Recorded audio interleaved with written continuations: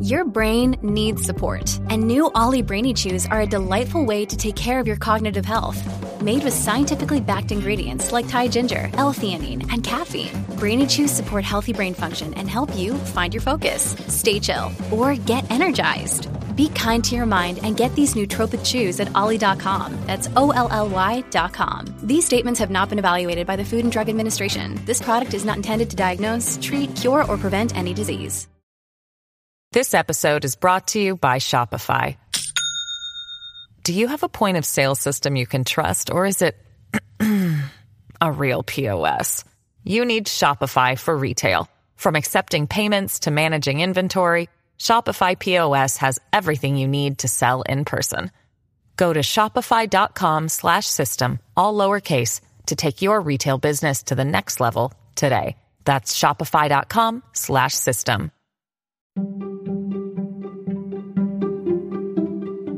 Hey, I'm Roberta Blevins, and this is Life After MLM, a podcast where we work to end the stigma of failure in an industry systemically designed for you to fail. Join us as we dive into the real-life stories of survivors, experts, and advocates to debunk the common myths and fallacies of cults, scams, and multi-level marketing.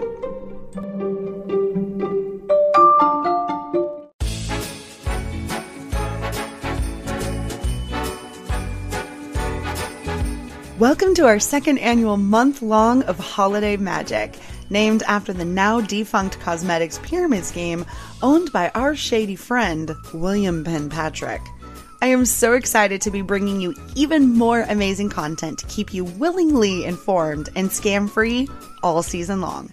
Please join us every Sunday and Wednesday throughout the month of December for brand new episodes filled with the interviews, topics, stories, and history that you asked for. All frauds, scams, pyramid schemes, and cults all month long. Happy holidays, Hunbots and Hunbros, from me, Abby, and Life After MLM.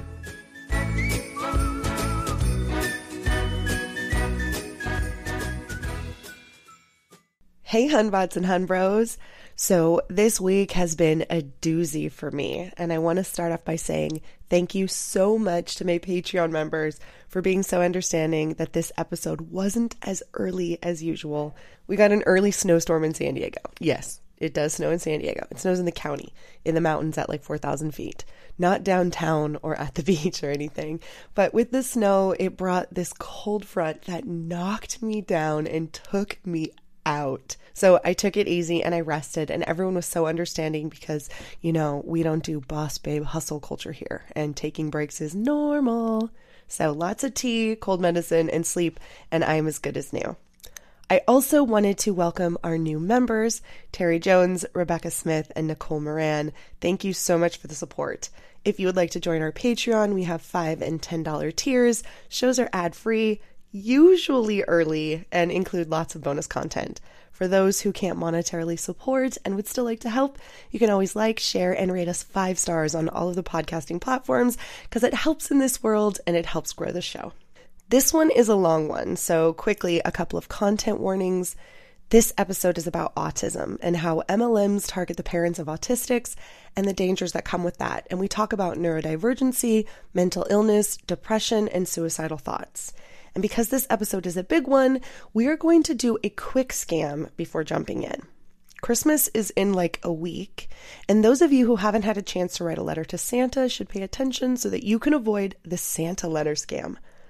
People who scam people suck, and people who scam people at the holidays suck more.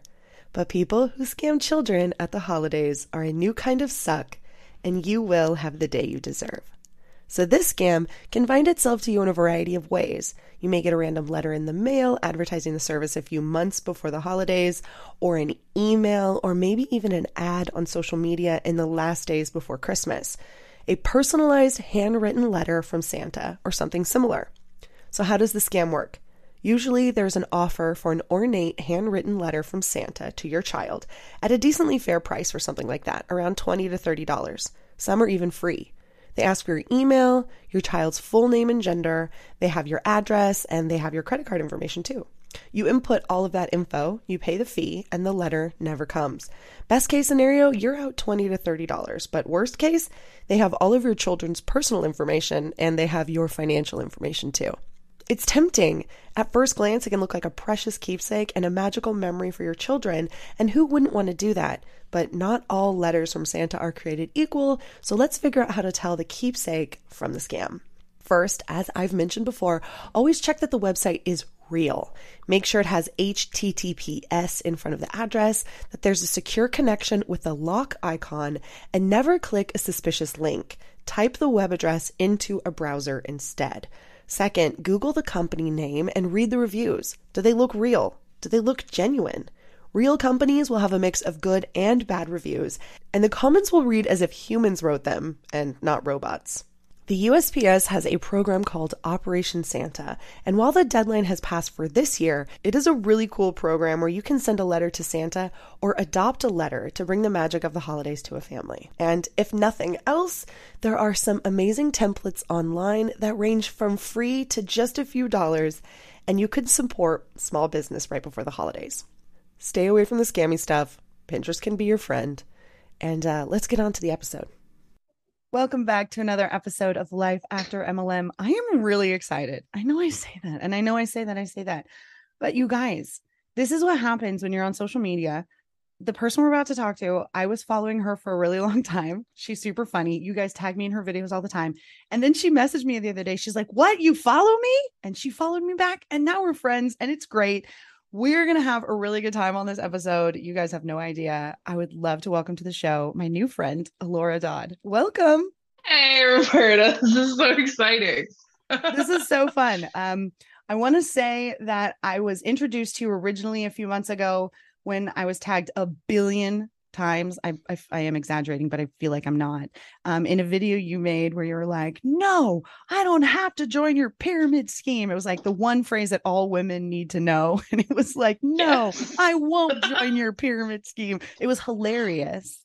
And I watched your content and I was like, yes, I smashed that follow button. And here we are. Your content is hilarious. So for anybody who's like, wait a second, I think I saw that video, please introduce yourself. Let them know who you are, what your account is. And right before we hit record, you told me a really cool story. And I want you to tell that story of sort of how your account evolved, because it was really good. Anyway. I started creating online. Well, I started my current social media following when the pandemic started, and a lot of parents were teaching their kids from home and they were pretty overworked. So I started doing live streams of history classes on Facebook because I'm a big history nerd, right? Eventually, I started creating more and more history stuff. And that's why my account is called Online One Room Schoolhouse, even though I eventually realized I don't really want to be the Bill Nye the Science Guy of history. I kind of just want to be a comedian and make people laugh. However, I'm still a big history fan and I'll make jokes about history. But Roberta wants me to tell you about a specific guillotine incident. Because of course she does. Okay, so I taught the kids live streams every day teaching about history. I would sometimes give the kids like optional homework.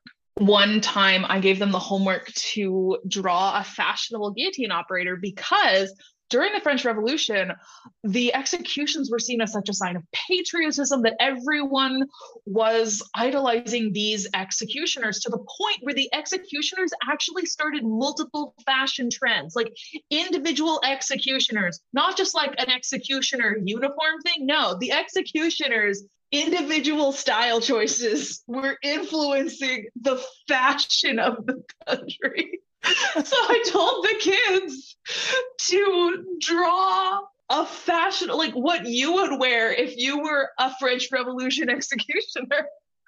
And that probably counts as my first piece of fan mail ever. I have it saved. It's an image of a mustachioed, I think he's got an axe in his hand, even though he's a guillotine operator. I think it's a backup. Yeah, a mustachioed beheader. Roberta's on mute, but she's cracking up so funny. Kids are so funny. God. I love the mustache. So, I need like, you to find that comedy picture and send it to me. I need to see it. The comedy aspect was there from the beginning. I like to make people laugh, but I also really love history. I just changed from doing history that happens to be funny to doing comedy that often ends up incorporating history just because I'm a nerd. Just last night, I posted a video at 1:30 a.m. because I had this idea and didn't want to wait.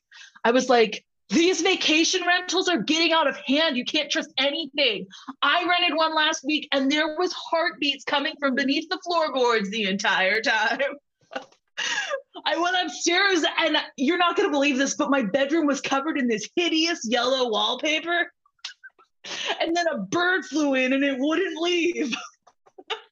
And he was squawking and he just wouldn't shut up. The Poe.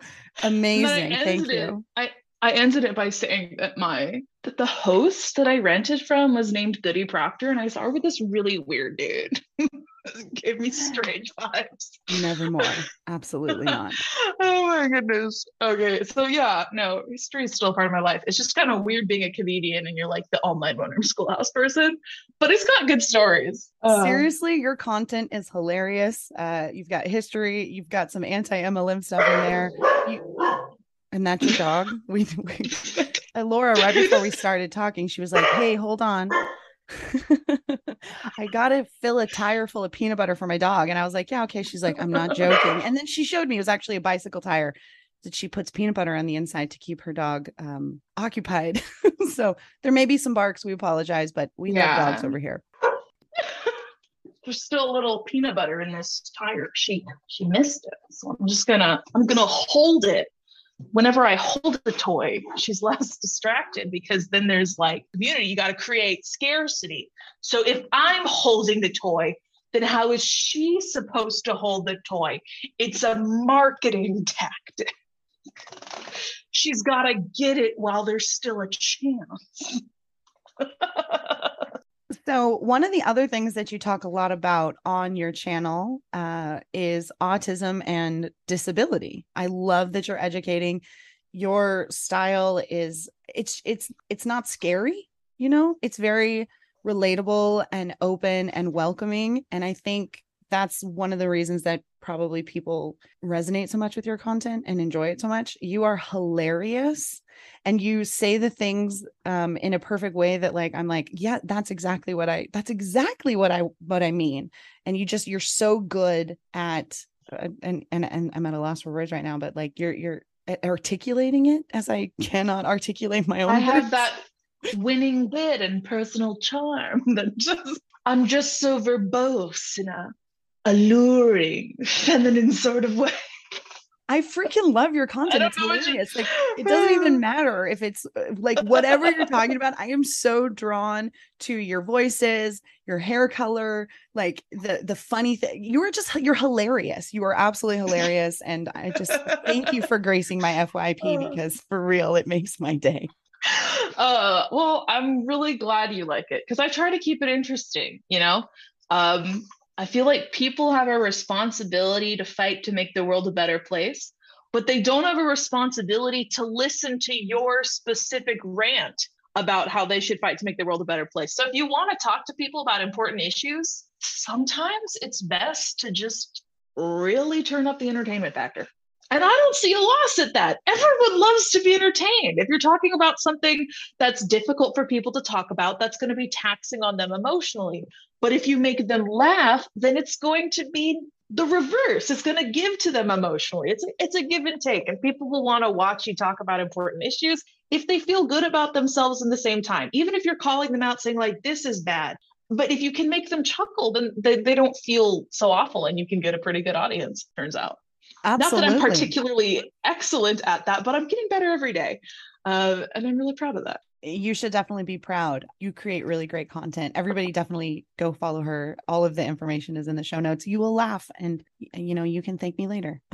So Elora and I, we started talking about wanting to create an episode and to talk about autism and neurodivergency and ADHD a little bit as well, but more of a focus on autism because that's something that you educate on. And she was like, let's create a Google Doc. And so we did. And she created a Google Doc with all these links and we were sort of chatting and taking notes in between. Was posting the things that she has seen as someone with autism, things that are offensive or just were sort of like, hey, ew, like this is not the way to do this. And I sort of went in there and started adding more anecdotal things that I had experienced, and then also a little more research into like, hey, who is this doctor? Let me see if I can find if this is actually a person or not that is being cited on this source. So we have this huge Google Doc, and I will just edit the doc so it's just the good links in there, because I went through and I posted images along with alt text. For those of you who don't know, that's where you describe what's in an image so that people who use screen readers, like maybe they're blind, or have trouble seeing things clearly on a screen, so that it can be read aloud to them what's in the image. And these images are so ridiculous, my friends. So I went through and wrote alt text for all of those, just so that you can appreciate them. Even if you don't use a screen reader and you just have trouble loading things on your phone, you'll be able to understand what's looking at. That is a fantastic point. So we will throw the Google Doc that we've been working on, all edited with all of the alt text. Thank you so much for that. That's another thing that I think people don't understand. Mm-hmm. It's like, why is there alt text? And thank you for screen readers. Being a content creator, I have learned so much about online accessibility for those that have disabilities, and it's amazing. Some really amazing people working in those fields and coming up with really beautiful and incredible solutions that make everything really accessible to everyone. Yeah. We are going to put the link to the Google Doc that we created with all of the links and all of the alt text in the show notes so that everybody can check out what we were doing before this episode happened. But let's jump into it. I want to talk to you about autism and what that looks like, and what it is like for you as an autistic person, seeing these MLM images that are literally targeting autism and neurodivergency and things like that. Like, how do those make you feel as someone who is on the spectrum? Let's start with the basics. Me and quite a lot of other autistic people, I think the majority, but it's not like there's ever been a study, see autism as a different kind of brain rather than a broken kind of brain. But that's going to lead to problems regardless. So I think a lot of people want to say that autism is either a disability that should be gotten rid of or a normal part of life, and so people don't have any problems with it. I'm of the firm belief that autism is just a difference, a different way for people to experience the world, but that doesn't mean that we don't have problems. When you're different, it's usually going to come with challenges. And autism is a great example of being different that comes with a lot of challenges. I think a great way to describe autism is to imagine that you live in a city of fairies. Everyone's a fairy, everyone can fly, everyone's got magic. They don't even make stairs because everyone just flies. And then you're born a mermaid. The fairies would look at you and say, look at this pathetic fish baby that smells like dirt. It can't do anything. It can't even make it through the doors because there aren't stairs and you don't have feet. You'd be seen as the most helpless, pathetic thing. People around you would see you as a burden. You're a mess. You can't do anything. You can't even work the microwave because that takes fairy magic and you don't have fairy magic. But if you find yourself in the ocean, you're actually at home. You're where you're meant to be. And that's very, Disney way to put it, but that's how I see myself being autistic. I'm going to struggle a whole bunch because I'm essentially a mermaid in a city of fairies. I'm going to struggle a lot, and I don't want to minimize that because there's a huge amount of struggles that come with being autistic, and every autistic is different. Every autistic has different struggles, and those struggles are turned up to different volumes for each of us. I don't want anyone to think that I'm saying being autistic is easy or doesn't deserve support, but I'm not ashamed to be autistic. I think it's honestly really cool to be the eccentric one, the one that doesn't make sense, the one who sees the world in a different way. I mean, heck, I'm a comedian. I grew up, I was weird. I was the weird outcast kid. Everyone laughed at me all the time. And so I grew up and made them start paying me money so they could laugh at me all the time. It's called capitalism and it has its perks. Okay, so in understanding how we're going to talk about autism today, it is important for you to understand the perspective I'm coming from. I don't want anyone to think that I'm minimizing the problems that can come with being autistic. And a lot of people really need a lot of help, including me. I've been through some very, very dark times in my life because I did not get help. And it is a miracle I'm still alive. You're just gonna need to put some trigger warnings at the beginning of this episode, because there's no way we won't talk about really dark stuff. Right. There was a trigger warning because I put it in the post. And yeah, I'm glad that you're here. Yeah, I'm glad I'm here too. So that's just my philosophy of autism. And I do believe that is correct. I understand people have different views of it, but that's going to impact how I talk about this today. I don't think autism is something that needs to be like sought out and destroyed, but I also don't think it's something that we should just ignore and not help with. The world needs people who are different, or else we'd all be clones. It's no coincidence that when you talk about like a dystopian future that terrifies everyone, you see things like the cyborg in Doctor Who or the Borg in Star Trek. One of the most terrifying things humanity can imagine is a world where everyone is the same. And so I'm really glad to be someone who's very much not the same. I think it's an important part of the world to have people who are very different. But that doesn't mean that life is easy for us, or that we shouldn't get help, or that there aren't issues that need to be taken care of. It can be both at the same time. Okay, now that we finished our philosophy section, let's get on to scams. Right. What is the biggest offender that you see of these MLMs that are targeting autistic people and trying to cure them of their malady? Well, the same thing that it is for every MLM, is just taking advantage of vulnerable people because they know they're an easy target. If you're a parent and your kid gets diagnosed as autistic, even if you have like a very progressive view and you're like, my child isn't broken, they're just different, that doesn't change the fact that your child is really struggling and you want something to help them right away. You might think to yourself, my child is amazing, and anyone who says that my child shouldn't exist is an awful person and I'm just going to fight them. You know, you can be like this fierce defender of your autistic kid and their right to exist just how they are, and you still don't know what to do or how to make them comfortable, how to make them feel better, how to connect with them on a personal level. No one is just born knowing how to be a parent. And when your child is born very different from other children, that just amplifies. You can be the most progressive thinking, optimistic, just kind, like we're all different, hippy skippy person there is, and still be extremely desperate when your kid is diagnosed as autistic. That's scary, right? I mean, when people go, oh, you know what you're having a baby. People say, oh, we just hope for 10 toes and 10 fingers, right? And we just want them to be healthy. We just want them to be this.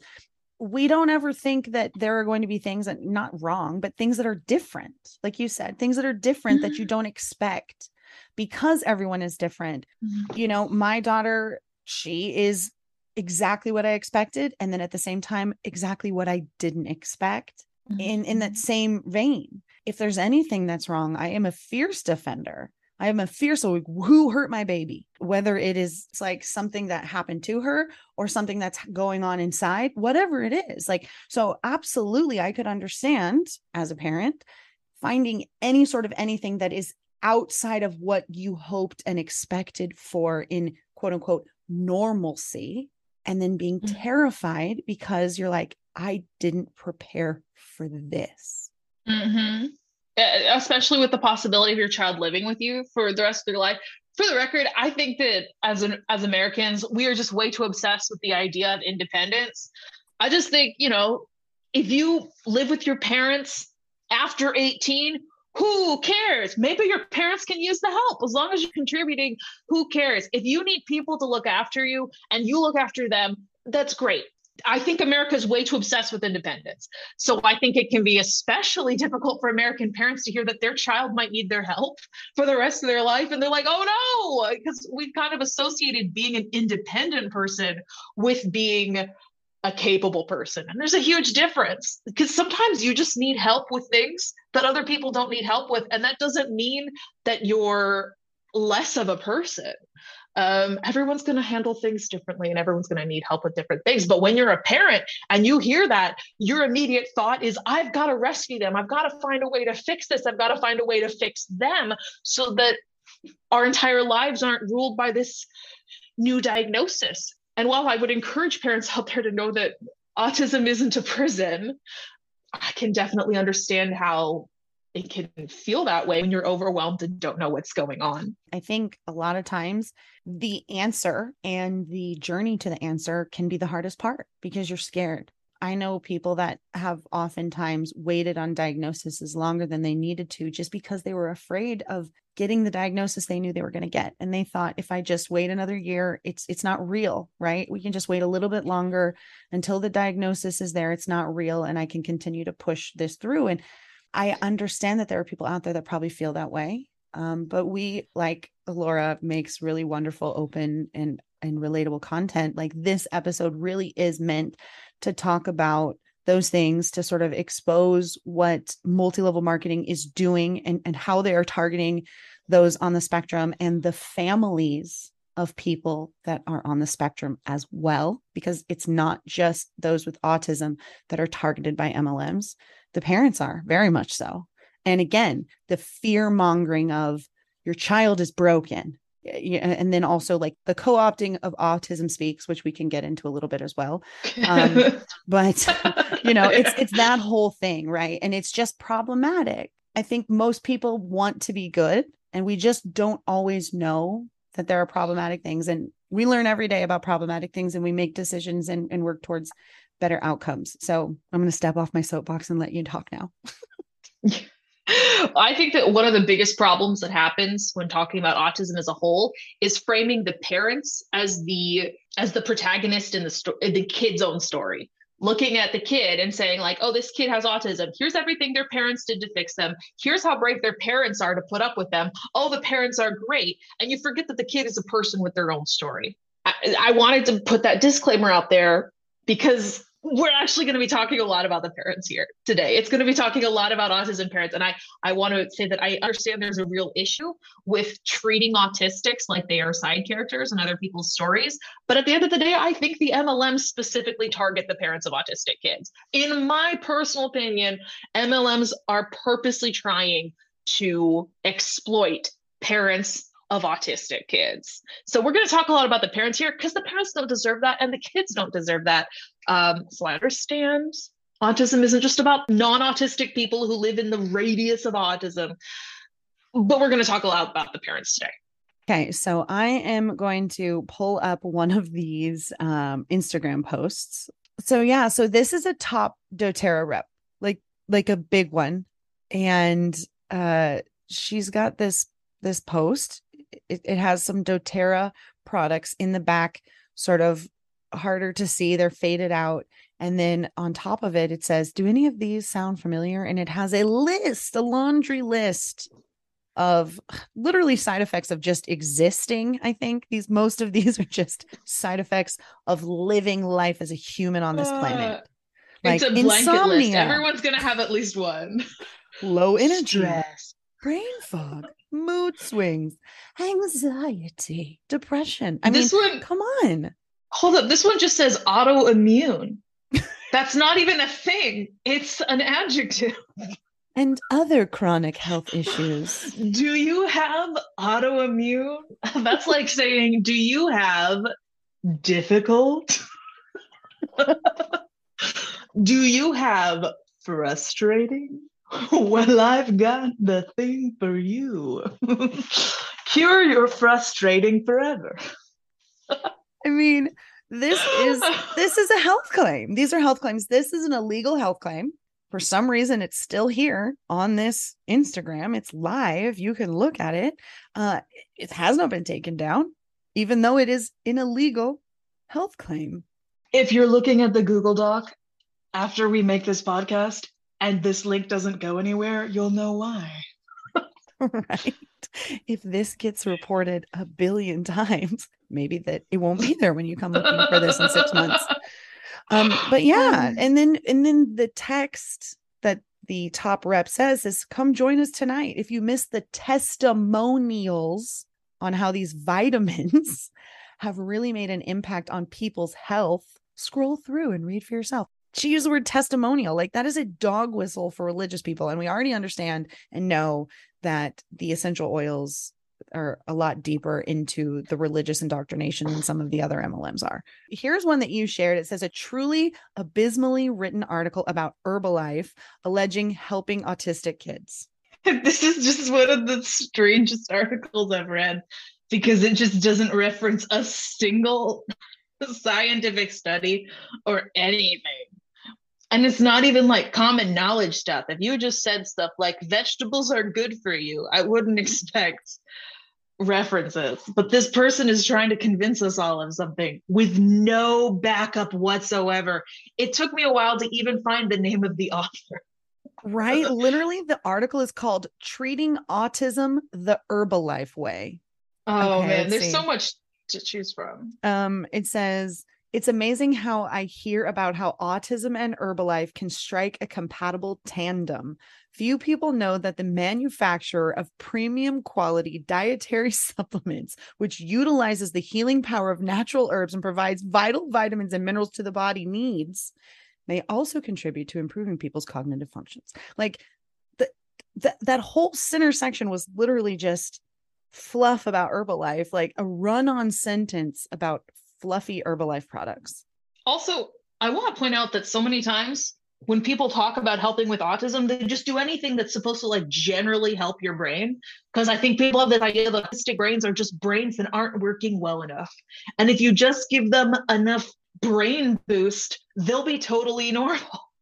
My brain functions in a fundamentally different way than other people's brains, okay? That's like saying my MacBook will run better if I give it the Windows update, okay? Like taking care of your brain is great. And autistics definitely need to take care of their brains just like everyone else. And there might be ways that these cognitive boosters of like vitamins or whatever can help, but you're not going to make someone less autistic by making sure that their brain works well. You can be very smart and emotionally healthy and intelligent and aware and alert and still be very autistic.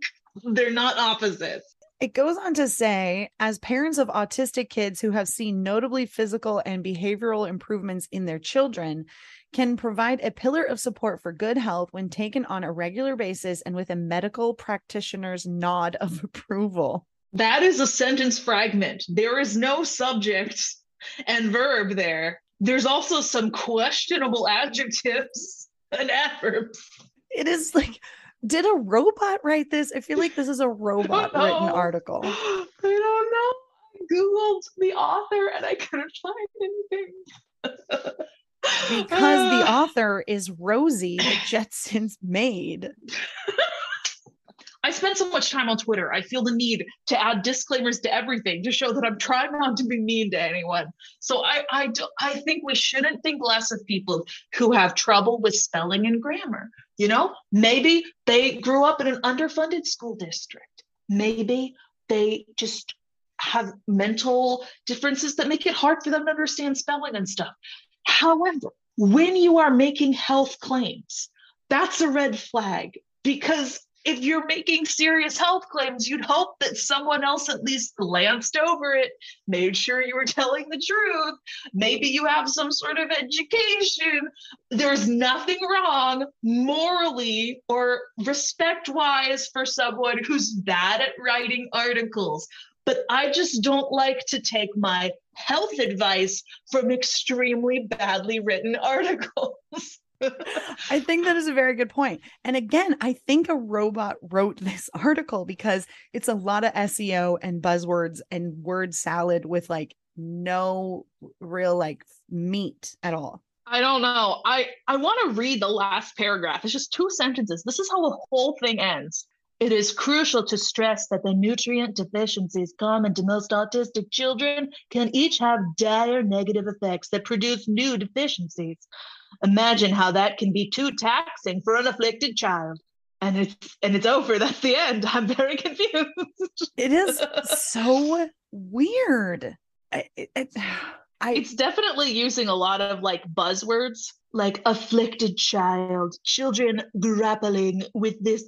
Like that's usually a red flag when they're using very dramatic, sensational language like that while talking about health claims for autistic kids. Just like if you start to make it sound kind of sensationalized, I'm not saying that autistic kids can't have struggles, but whenever it starts to feel like they're purposely upping the drama, that is never a good sign. Excellent point. It says right here, it is because some of these products are not just formulated with vitamin E, but also exclusively blends high refined marine lipids with omega-3 fatty acids. Is that just like a really dramatic way to say fish oil? Highly refined marine lipids?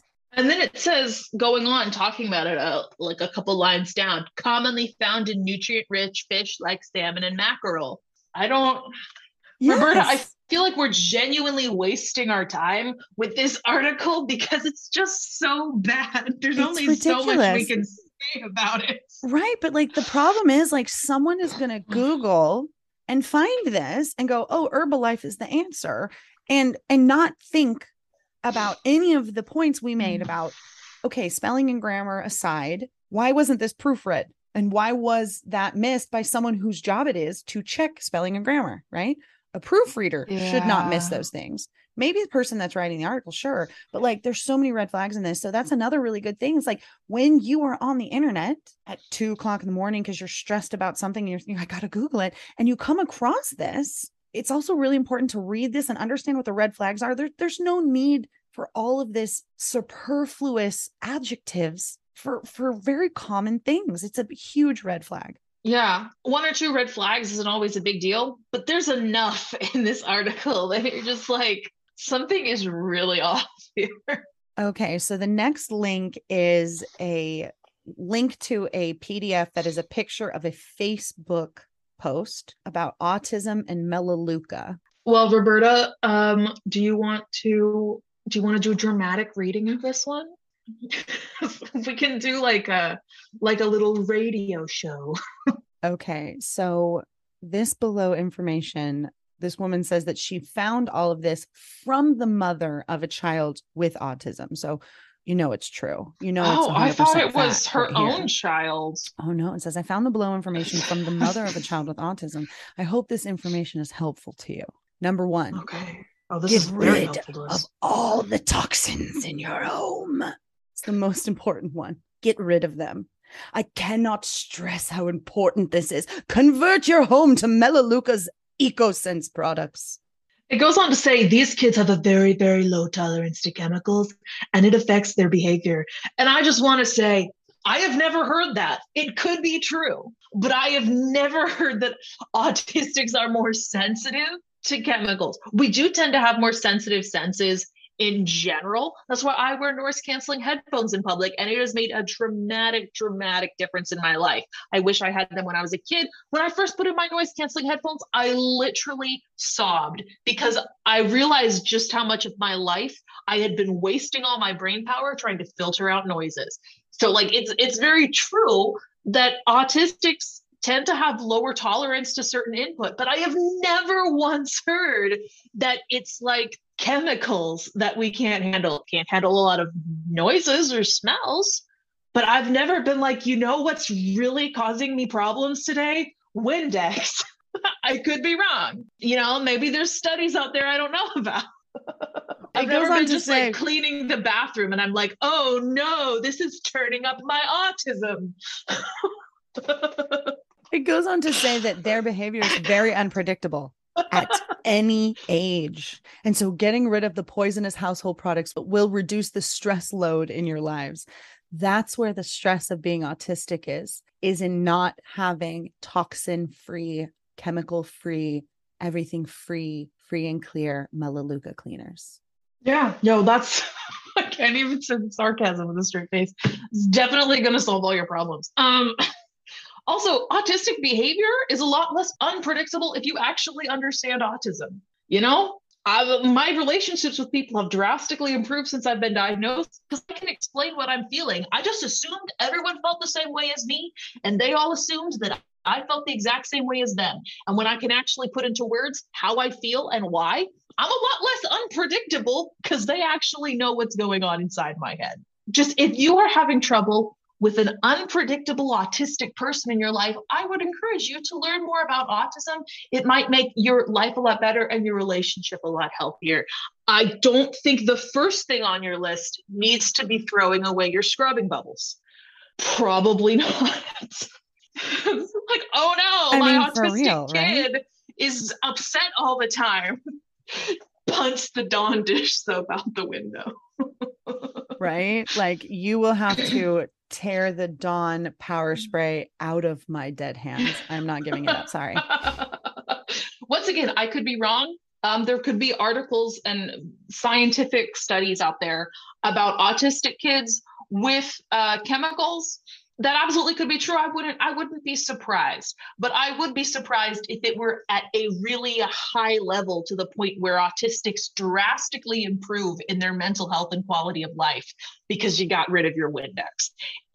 I wouldn't be surprised if it's true. I would be surprised if it were a drastic world-changing difference. I mean, it goes on to say here, as I was just sort of reading this, it says there are many clinical trials that have reported using fish oil supplements, like, highly refined marine lipids for children with autism or Asperger's syndrome.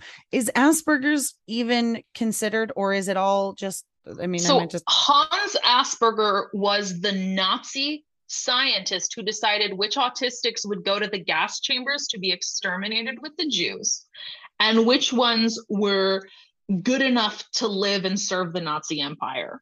For that reason, so we're not going to call it that ever again. Okay. Really, Asperger's syndrome and a lot of functioning labels in general, high functioning, low functioning, it's all based on how well you blend in with society.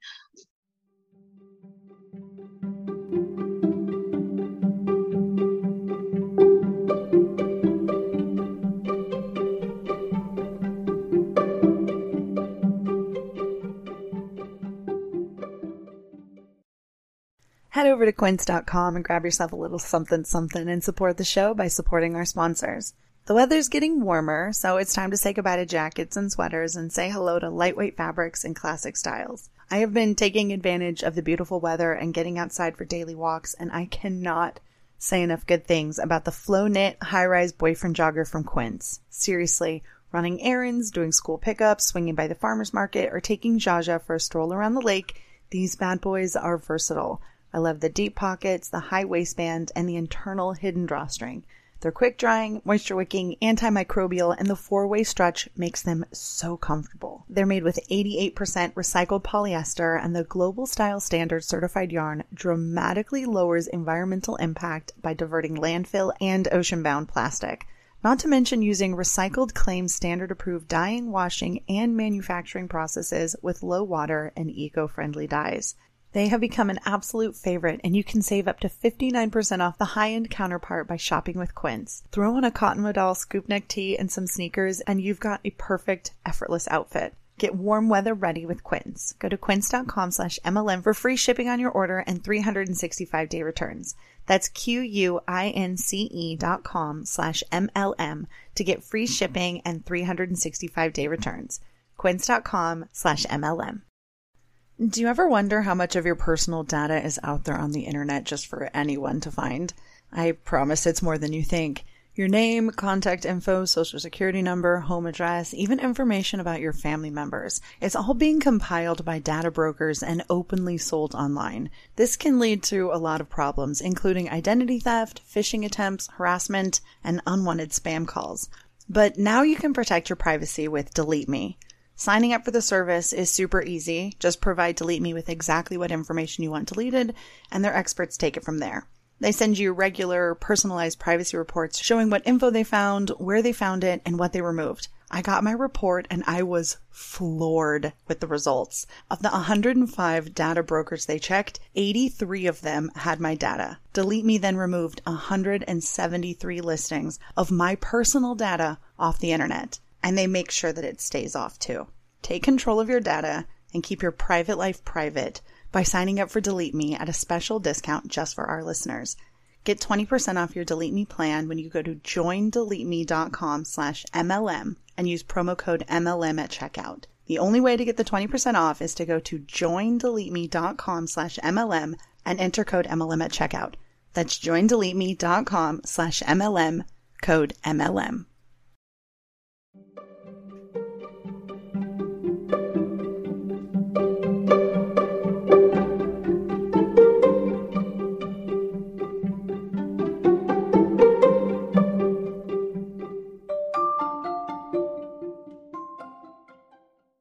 In college, I was suicidal constantly.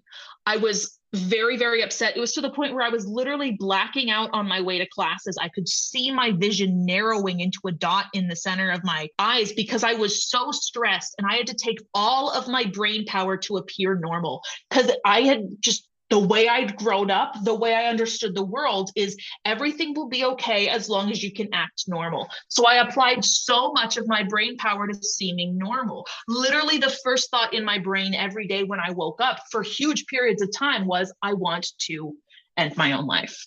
It was that bad that it was literally the first thought in my brain every day. I physically shook as I walked to class.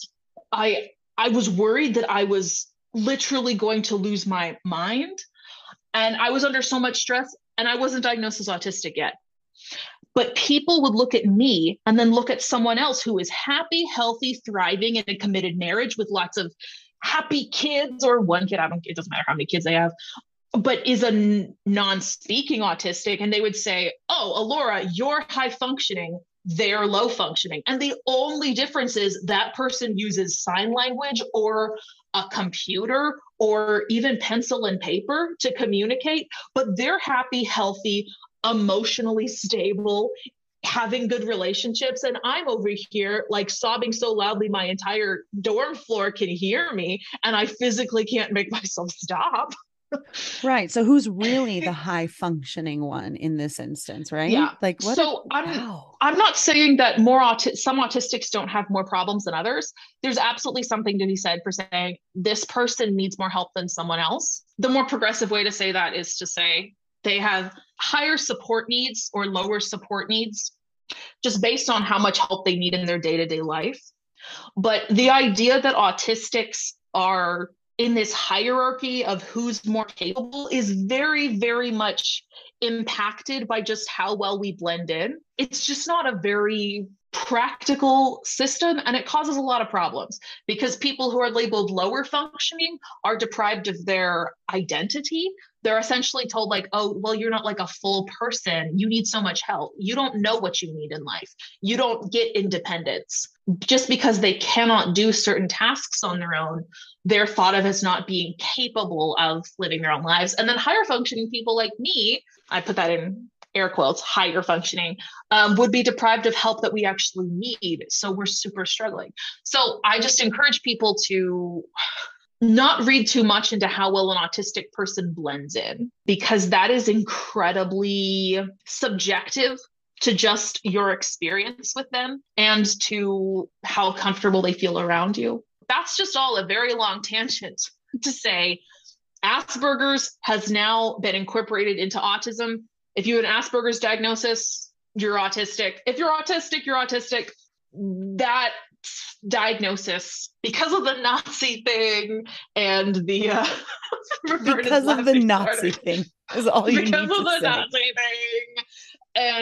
And more progressive thinking about functioning labels like higher and lower functioning, that is now just autism. And it can be a red flag when people insist on using the term Asperger's. It doesn't necessarily mean anything bad, but if it's with a lot of other red flags, that might be something to look out for, because it indicates that they're not necessarily super up to date on the actual DSM qualifications for how to diagnose. That's even just a really great little red flag that people might not know. Like if the person that you're dealing with in getting your diagnosis is using this term, it would be considered a red flag in the professional space, because that term just is not used anymore. To me, it would be, but there's a lot of people who are like, I think it's really important what you say about masking, because that's something that a lot of us do, even if we're not autistic. As someone with neurodivergency and ADHD, I mask all the time.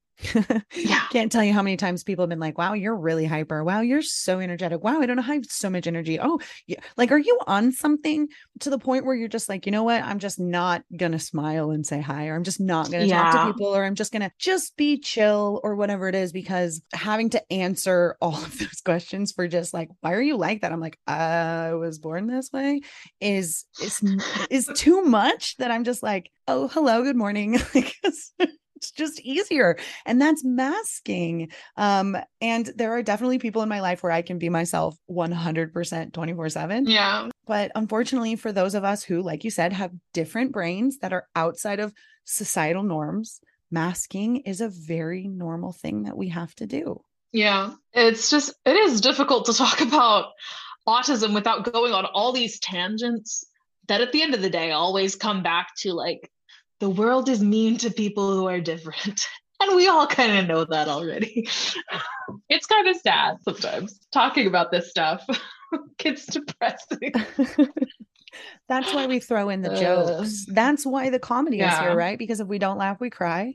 It's a very real thing. So here's something else that I want to sort of highlight on this ridiculous Melaleuca thing, and then we can go on to some of these other posts and talk about LuLaRoe and their ableism as well. But it says right here, parents of autistic children are looking for a better quality of life for their child. All right. Listen to all the dog whistles and tell me how many of these things just it's wild. Okay.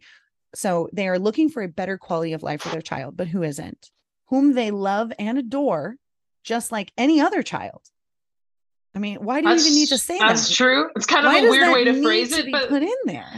I mean, I give people a lot of credit for phrasing things weirdly. I think it's true. You should love your autistic kid just as much as any other kid. That's a fine sentence. It gets a little weirder after that. If you know someone who's touched by autism, please take the time to introduce them to Melaleuca. They will thank you. I promise you that. Oh my goodness. People really hate to say the word autistic because they're so convinced it's shameful that they come up with all these euphemisms. They're so amazing in a comedy sense. Touched by autism. Your kid comes home from school with a weird bruise. Oh no, they were touched by the autism. What are we going to do? I told the school to build a fence so the autism can't get in. I'm pretty sure there's an oil for that. Like that old 80s show, Touched by an Angel. It's just an autism walking around the United States, touching people as necessary. You look like you could use some autism in your life. Be blessed.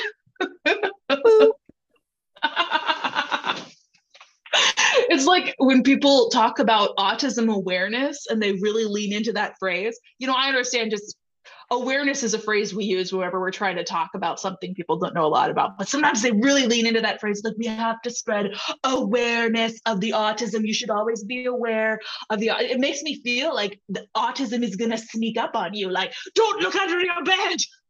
There's an autism down there. Be aware. Be aware. The autism is everywhere. They're hiding in the vents of your home. Steam the autism out with essential oils. They can't stand the smell. That's the worst my part. Goodness. I saw someone post on Twitter. I don't remember who it was. I wish I could credit them, but I don't remember.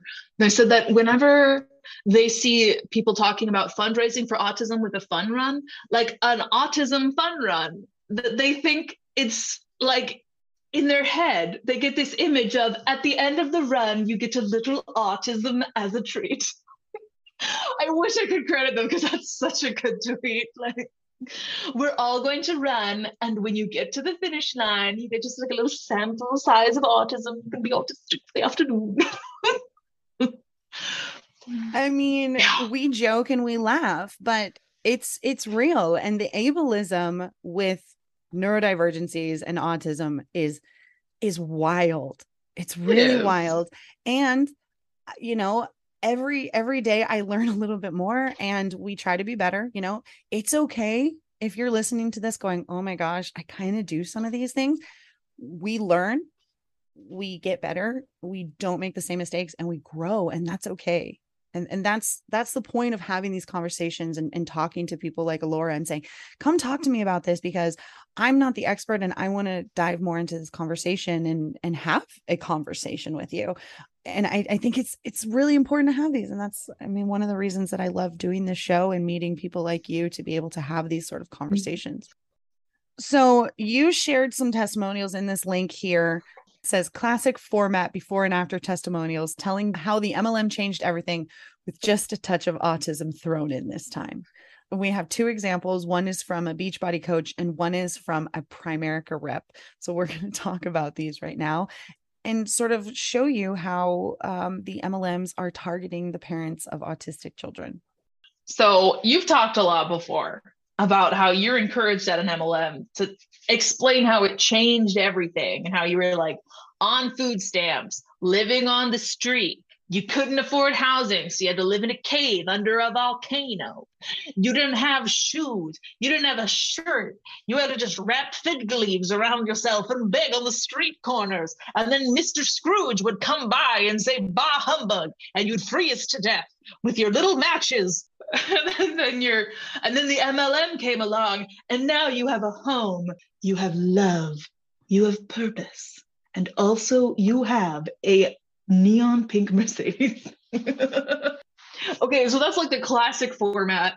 MLMs do this all the time. Even if it's not entirely true, you are encouraged to make it out that the MLM changed everything for you. And when your kid is autistic, you got to admit that's a prime opportunity. I'm not saying that's ethical, but from an MLM perspective, that's just gold. Your child is disabled. That's even better than a puppy with a wheelchair. Oh my goodness. I'm saying that sarcastically. We shouldn't treat disabled people as tokens. I'm just saying the way people market things. When you do use things as tokens, it's usually disabled kids or disabled pets. Usually one of the two. But seriously, don't use things as tokens. I hope that joke didn't come across as offensive. I don't think it did. On this Beachbody story, there's a little part. It says, the moment our lives changed, DJ's autism diagnosis. And I was offended reading this. It says, DJ was the perfect little boy is literally the first sentence underneath this, hitting all milestones, chatting up a storm, even walking before he was 1. But around 16 months, he changed. He went silent. He was gone. And when the doctor said, Mom, I am going to have to diagnose your son with autism, my life, our life, crumbled. In an instant, I saw every hope and dream for his life vanish. I feel like for a first impression, that's not offensive. Because I feel like in your mind, you kind of just want your child, even if you don't want a quote unquote perfect child, you kind of want your kid to have a perfect life. You want your kid to be a natural athlete who scores the winning touchdown, finds true love easily and never gets their heart broken, gets rich conveniently quickly, never ever gets sick or even sprains. You want your kid to have a blessed life just touched by an angel. But then when your child is touched by the autism, and you know what, I'm not a parent, but I'm guessing that a lot of parents, whether their kid is autistic or not, do kind of have that moment where they're like, oh, my kid isn't going to have a perfect, happy life. They're going to suffer a lot. Oh, no. I shouldn't be giggling, but I'm just having too much fun with you, Roberta. So what I'm saying is, I think for a first impression, no one should feel guilty for feeling a lot of feelings when your kid gets an autism diagnosis. But it does very much strike me as a red flag when years later, you're talking about them like this. He was perfect, then he changed, he was gone, our life crumbled, I saw every hope and dream for his life vanish. It does strike me as a red flag. It makes perfect sense to be devastated when life doesn't go according to plan. just because you have plans. Even though I don't think autism is a bad thing, I perfectly understand that it will throw a wrench in your preconceived notions of a perfect life. But it does very much rub me the wrong way when parents talk about this years later in this sort of wording. I don't know. Well, let me continue and you'll see. You see, up to this point in my life, I hadn't really suffered any real adversity. Yes, I worked incredibly hard for all of my accomplishments, but success came almost naturally. I don't have that quote unquote rags to riches story that you hear too often in Beachbody. You're just admitting it. I mean, she's like, I never experienced anything bad. I'm super privileged. I literally, everything has always gone my way very easily my whole entire life. You gotta respect the honesty. Right. Very honest, a little self-awareness, but also a little not. And then I don't have that rags to riches story you hear too often in Beachbody. That's the red flag sentence for me, is she's claiming that the rags to riches story is often, which we know statistically it is few and far between. Yeah. I mean, this article, which I mean, we'll move on, but this article goes on to say that this woman who is the Beachbody coach used to be a lawyer, but after the diagnosis could no longer see herself as a lawyer, and could only see herself as a mom, which I totally understand. But then she says that it is with 100% conviction that she credits becoming a Beachbody coach and all of her personal development because of that. So I don't like giving all of the credit to Beachbody because I know that this woman, as a mother of a child with autism, went through some heavy shit and probably battled a lot of things. It's heartbreaking to me that the decision she came to was Beachbody. And then the further decision there is to use that diagnosis and one of the lowest and probably hardest parts in her life to then prey upon and rope others who feel the same way. And then she gave up practicing law. If you are so privileged to be able to have an incredibly high paying job and be able to quit and bring it home and all of this stuff, that's fantastic. Right. But she credits like Beachbody for being able to do that. And the problem here is that she's got a massive team.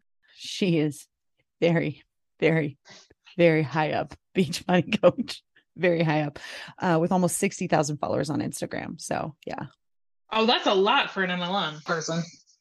Yeah. And her bio says former attorney, now lifestyle mentor and business coach, raise the bar and a glass of wine, wife plus mom plus speaker plus home fitness plus owner.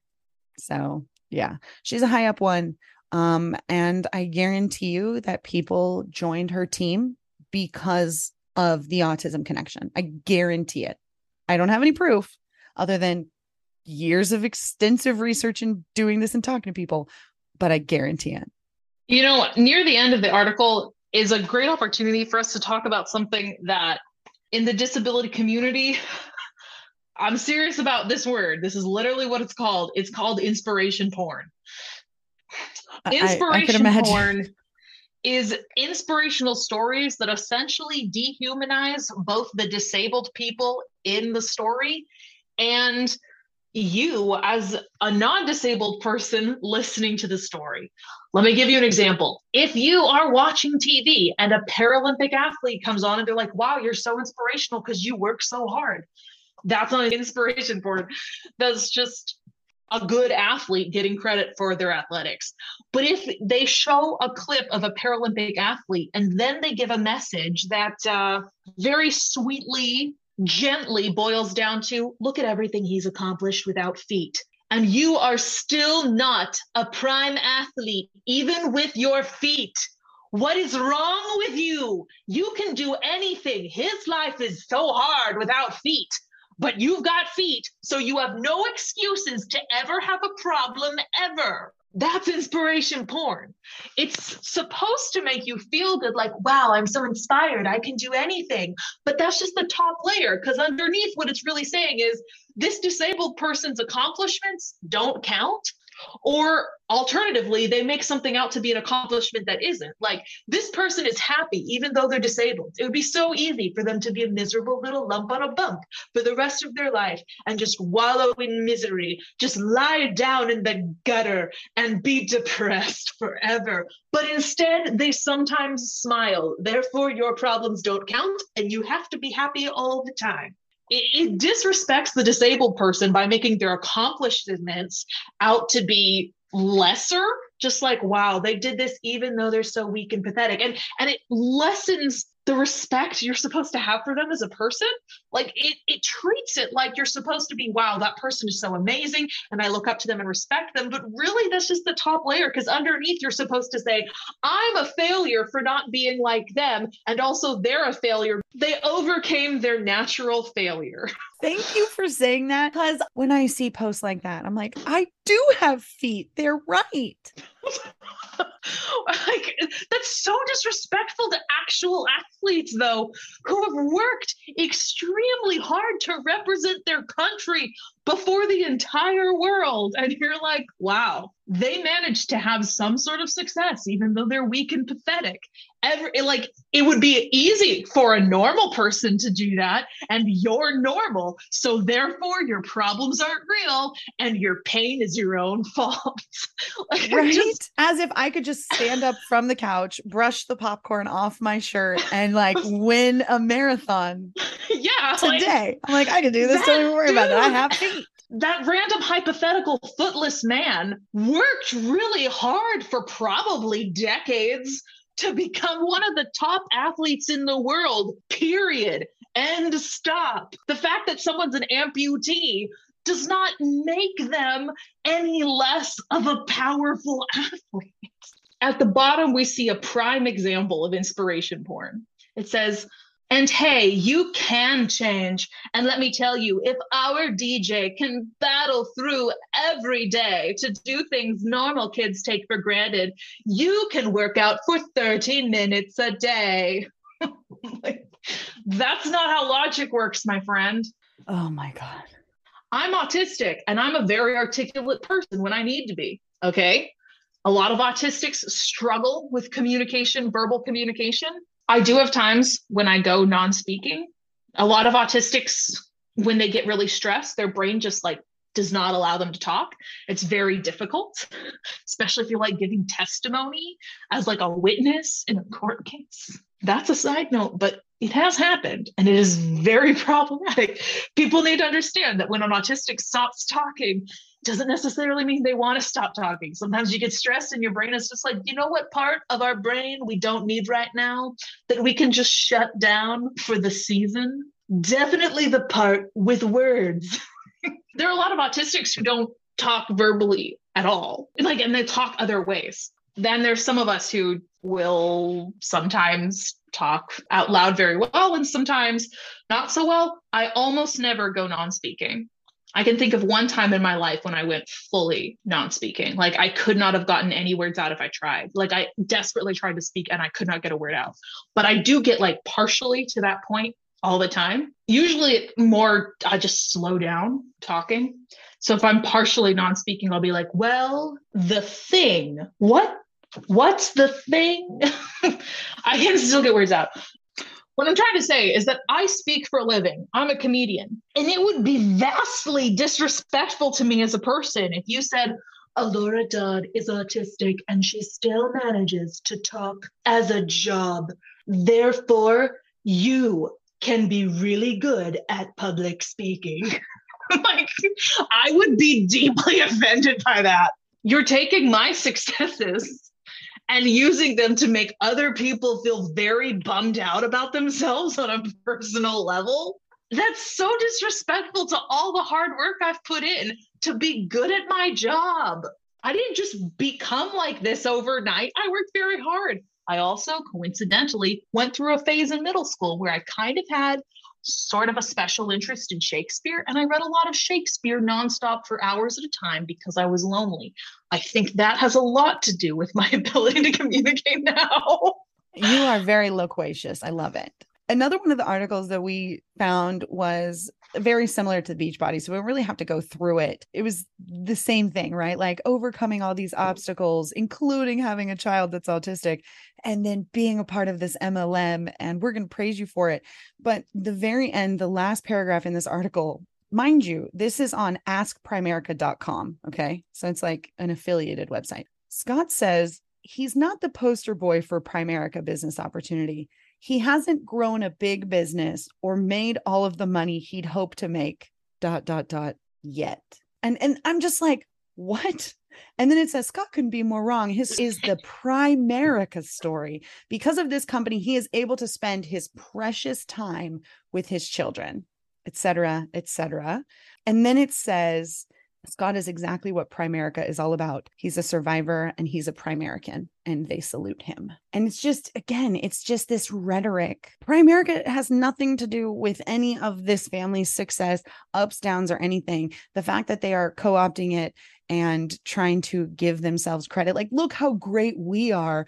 We gave Scott the ability to spend time with his children. You know what, Primerica? I'm pretty sure Scott could have spent time with his children without your permission, but thanks so much. I think that what makes a lot of this rhetoric of MLMs being this subtle cure for autism, kind of how they're marketing it, is there's this little cure for it. There is no cure for autism. And I would argue from my personal perspective that we don't need a cure.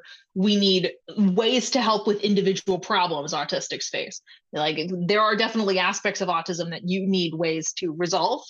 But I don't think that autistics are just born needing to be just like everyone else. But a lot of MLMs kind of subtly send the message that they are the cure, that they're going to fix everything for you. And I think what makes it so insidious is that they've got a lot of good things, like staying home with your kid who might have trouble being alone or being in daycare or something. That's a good thing. But you don't need to join a pyramid scheme to stay home with your kid. Making extra cash so you can pay for therapy and stuff. That's a good thing. You don't need to join a pyramid scheme to pay for therapy. This is like a tasting sample from what's on the internet.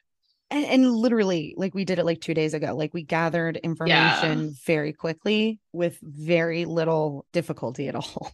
You know, and another one of these things where we're talking about the cure, right? The cure for whatever it is. A lot of these MLMs are coming at you with, hey, this business opportunity is going to be the cure for your issues being a parent of a child with autism. The other side of this cure, right, are the products. And I think I see the most of this, like predatory stuff with the essential oil companies. I'll see them sometimes with like nutrition, like with Beachbody, like, oh, get on our shake or whatever.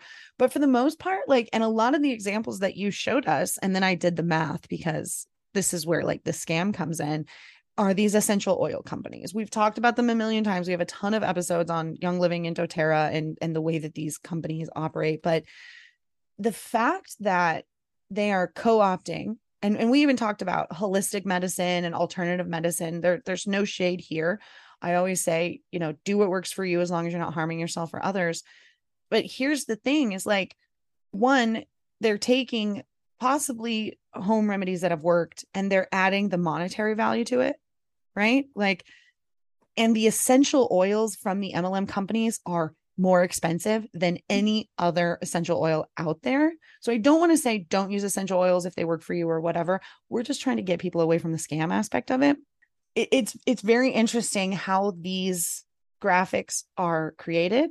It's very obvious that it's doTERRA or Young Living. It's not made from the company. Like, Young Living didn't make this. A rep made this. So Young Living can't get in trouble. That's how they, you know, stay compliant.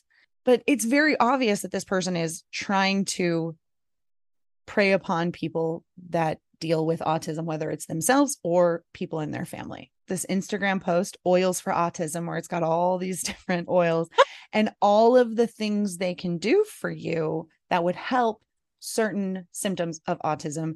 And then there's one down a little farther that says ADD or ADHD, again, with the oils. And then there's another down here with the sensory processing disorder oil blend that you can make for your child.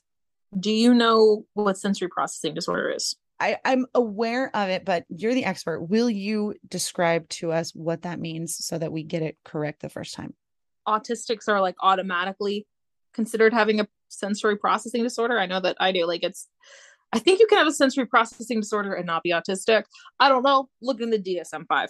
So when you have sensory processing issues, let's put it that way. When you have sensory processing issues, your brain has trouble making sense of all the information that is coming into your brain.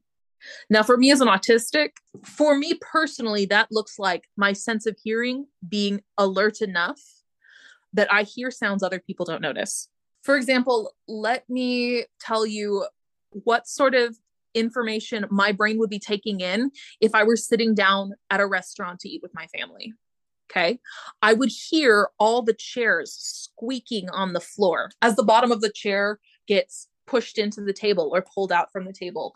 I hear people talking in the kitchen. I hear silverware on plates through the entire restaurant echoing back to me. I hear voices through the entire restaurant echoing back to me. I hear footsteps. I hear food sizzle. I hear it squish. I hear the people next to me chewing. I smell like 70 different ingredients. I smell the perfume of the lady 2 tables down. I smell just the scent of my shirt and the laundry detergent that was used for it. I smell the bubbles. You know, when you put your nose over something carbonated, like yes. I go to soda and it's just like, it's like sense of smell now with a little sense of touch added in. The carbonation bubbles just give you a little zing in your nose. I feel the chair underneath me, and I might feel if there's individual pieces of wood used for that chair, not just one piece for the entire seat. I feel those individual pieces very gently pinching the hairs on my leg. I feel it stick to the chair. I feel the feeling of my own hair on my face and need to pull it back. I feel the tablecloth. Maybe it's kind of a plasticky tablecloth and it's sticking to my fingers. I could go on and on. I'm only halfway through the things on the top of my head that I feel. I haven't even gotten to what I taste. I haven't even gotten to the temperature. I haven't even gotten to what I see. When I am dealing with sensory processing issues, the solution is usually to cut back on the sensory input and then I'm fine. My brain can only handle so much because it takes in more. I notice things other people don't notice. This isn't a bad thing. I can be out in a rainstorm and I literally get chills all over my body and I am filled with quite literally euphoria. I call it sensory euphoria. It's the opposite of sensory overload. It's when everything that you are experiencing aligns perfectly to give you that sense of joy. And I don't think you have to be autistic to feel that. I think that just because autistics have such lower threshold for noticing things and being alert to the world around us in that sense, just because of our alert senses putting us into overload so easily, I think that we find sensory euphoria in places that other people might not. You might get that feeling in a hot tub. You're just like, this is the perfect moment and everything I feel and hear and smell all aligns perfectly to make me feel good. And we might get that just jumping in a puddle. This is one of the many reasons I'm really glad to be autistic, because I get to experience the world in a way other people don't. And it feels like this special VIP pass. And I really like that. I love how you put that. Like that. It's, yeah. Sorry, Roberta. Back to the issue at hand. If I am overloaded with too much sensory information, the last thing I want is a really stinky oil. Literally the worst thing. That would be like saying, wow, you've got a headache from all the bright lights. Why don't you step outside and stare at the sun? Right. Not gonna work. So this recipe that is floating around on the internet, it says sensory processing disorder, blend in a roller bottle, apply on the bottom of feet right after showering. Here's the recipe. 18 drops of vetiver, 10 drops of ylang ylang, 7 drops of frankincense, 5 drops of clary sage, 3 drops of marjoram, and only 12 drops of a carrier oil. I feel like you need more carrier oil in this, but we're going to go off the recipe. And so what I did, because this is a Young Living recipe, I went ahead and figured out how much, if you wanted to make this yourself, how much it would cost you to buy all of those bottles and the carrier oil, not only as a wholesale member, which is part of the cult, but also the retail cost. And so the wholesale cost of making this on your own at home, $275.75. The retail cost, if you're not a member and you just want to buy it at the retail price, $362.77. That's a huge chunk of what my headphones cost. And I wear those literally all day, every day. They're more important than my glasses. My noise canceling headphones make a great impact in my life. And I will gladly go a day without putting in contacts if I'm not going anywhere, just to give my eyes a rest because they get tired. I won't go a day without my noise canceling headphones. And those cost $500. I guarantee you your money is better spent elsewhere. I get, like, for $362.77, that's most of what it costs to get this pair of headphones imported from Australia. And these Jesus every Christ. single day for hours and hours at a time, and they also have Bluetooth. If I'm dealing with sensory processing issues, I need to cut a little bit of the sensory impact out. I do not need an extremely stinky oil, sweaty and sticky on the bottoms of my feet as I walk around the house like a little puddle of sweat that smells like potpourri, just following me around the house. If that works for you, just that's great. Because I know that autistics need to stim too. Stimming is any sort of intentional sensory input. You might see us the stereotypical ones are rocking back and forth or flapping your hands. It can also be more normal things like biting your nails or pacing. Everyone stims. Everyone's had a time when they're writing a paper and they're just so overwhelmed they got to take a lap around the house because they just got to pace. That's stimming. You're so overwhelmed. Your body helps you deal with all that you're feeling and clear your head with a little bit of movement. And smelling something can be a good stim. If you're overwhelmed and you need something to ground you, taking a whiff of a strong smell can help some people. That's great. I've had times when I do that. If I'm really stressed and I have some chapstick in my bag, sometimes I'll just sniff the chapstick. Is it weird? Yeah, I don't care. Chapstick tends to smell kind of good. Yeah, for real. There's another one a little farther down that is another graphic, and it is the 10 best essential oils for autism. I do not believe this is linked to any company. It just says like autismparentingmagazine.com or something. But again, when people see this, they get Autism Parenting Magazine and they go, oh, here's something we haven't tried. Seems pretty innocuous. I would like to try this. Why not? I go down this laundry list. It says this one's good for this and this one's good for that. And you might pick one or two out, right? You might go, oh, you know what? We're going to try this. Then what happens is you head to Facebook because you don't know anything about essential oils and you go, where do I get essential oils? And then you're inundated with all of the Young Living and the doTERRA and anybody who sells essential oils. And you're like, oh, I just want to help out my friend, right? And the cycle starts all over again. So I took these oils and I priced them out. And we're going to compare the Young Living price. And this is like the regular price, not the member price. The retail price of Young Living oils, all 10 of these oils, compared to Revive, which is a regular old non-MLM oil company that I recommend. I've never tried it, but they are anti-MLM. They talk very much about how they are not an MLM. There's an even tab on their website that explains how they're not an MLM and why and what the MLM does and why it's cost more and this whole thing. They're really, really great. And so if you are looking to move out of MLM essential oils and into this, they even have compared to MLM, and they've got all the blends and everything so that you can very easily get the things that you like at a much lower price point. Let me tell you, frankincense, Young Living, retail, $111.51. Revive oils, $18. Why there needs to be almost a $90 difference is beyond me. Okay.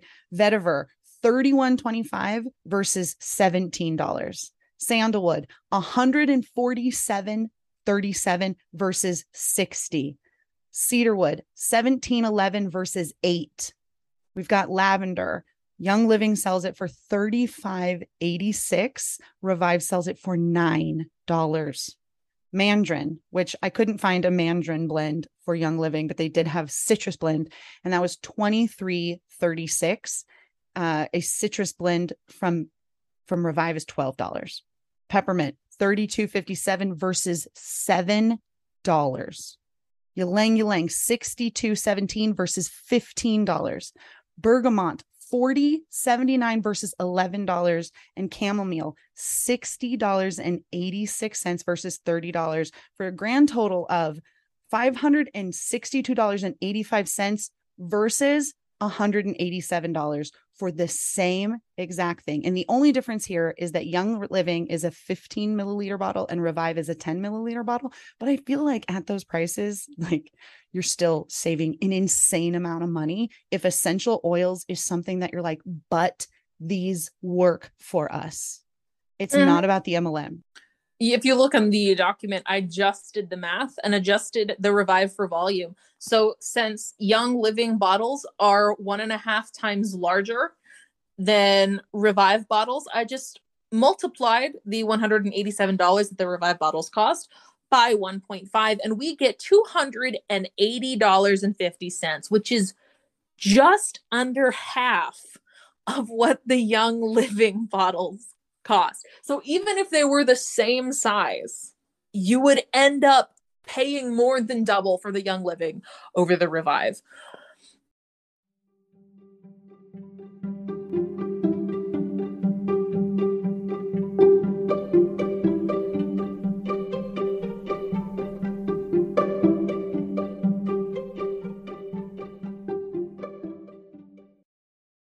This episode is brought to you by Shopify. Do you have a point of sale system you can trust, or is it a real POS? You need Shopify for retail. From accepting payments to managing inventory, Shopify POS has everything you need to sell in person. Go to shopify.com/system, all lowercase, to take your retail business to the next level today. That's shopify.com/system.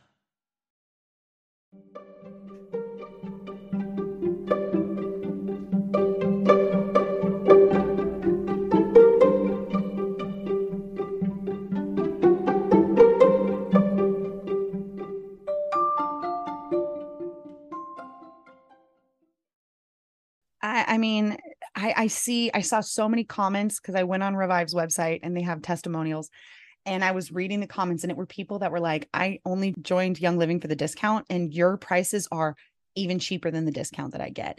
There's nothing different. This is so much better. I like these better. I like this more. Like, they're converting people left and right. If you are still, here's the other thing, oils do go rancid and not always can you use the whole bottle. So if you are looking to replace it or to try something else, this is not sponsored in any way. Although Revive, I'm not beyond that. I think it's great, right? We got to make some money, Elora, Oh yeah, I know.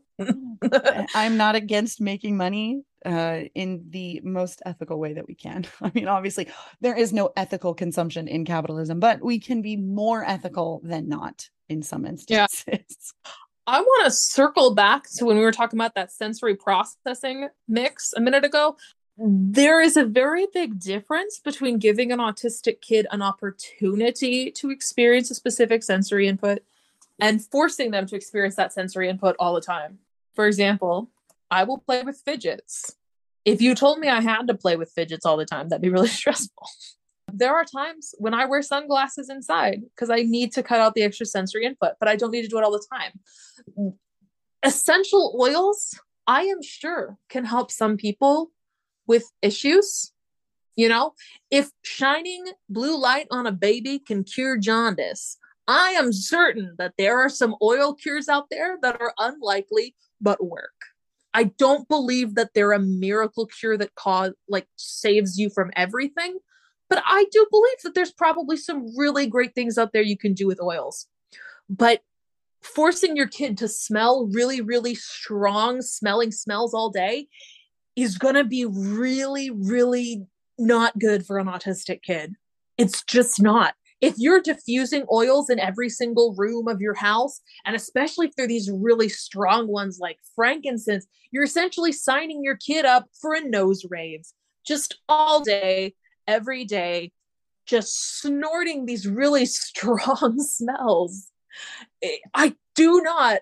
Hey, look, I'm not an expert on essential oils. I'm not an expert on noses. And I'm not an expert on autism any more than I am just from being autistic. You know, I'm an expert on being a woman because I'm a woman. If I'm an expert because I exist, but I haven't done a bunch of like clinical research into autism. That's what I'm saying. I'm not an expert in that sense.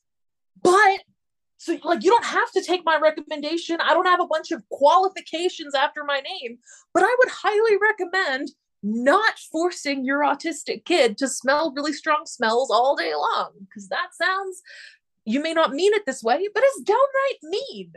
That can cause physical pain. If you have too much light shined in your eyes, you can get a headache. If you smell too much, you can get a headache.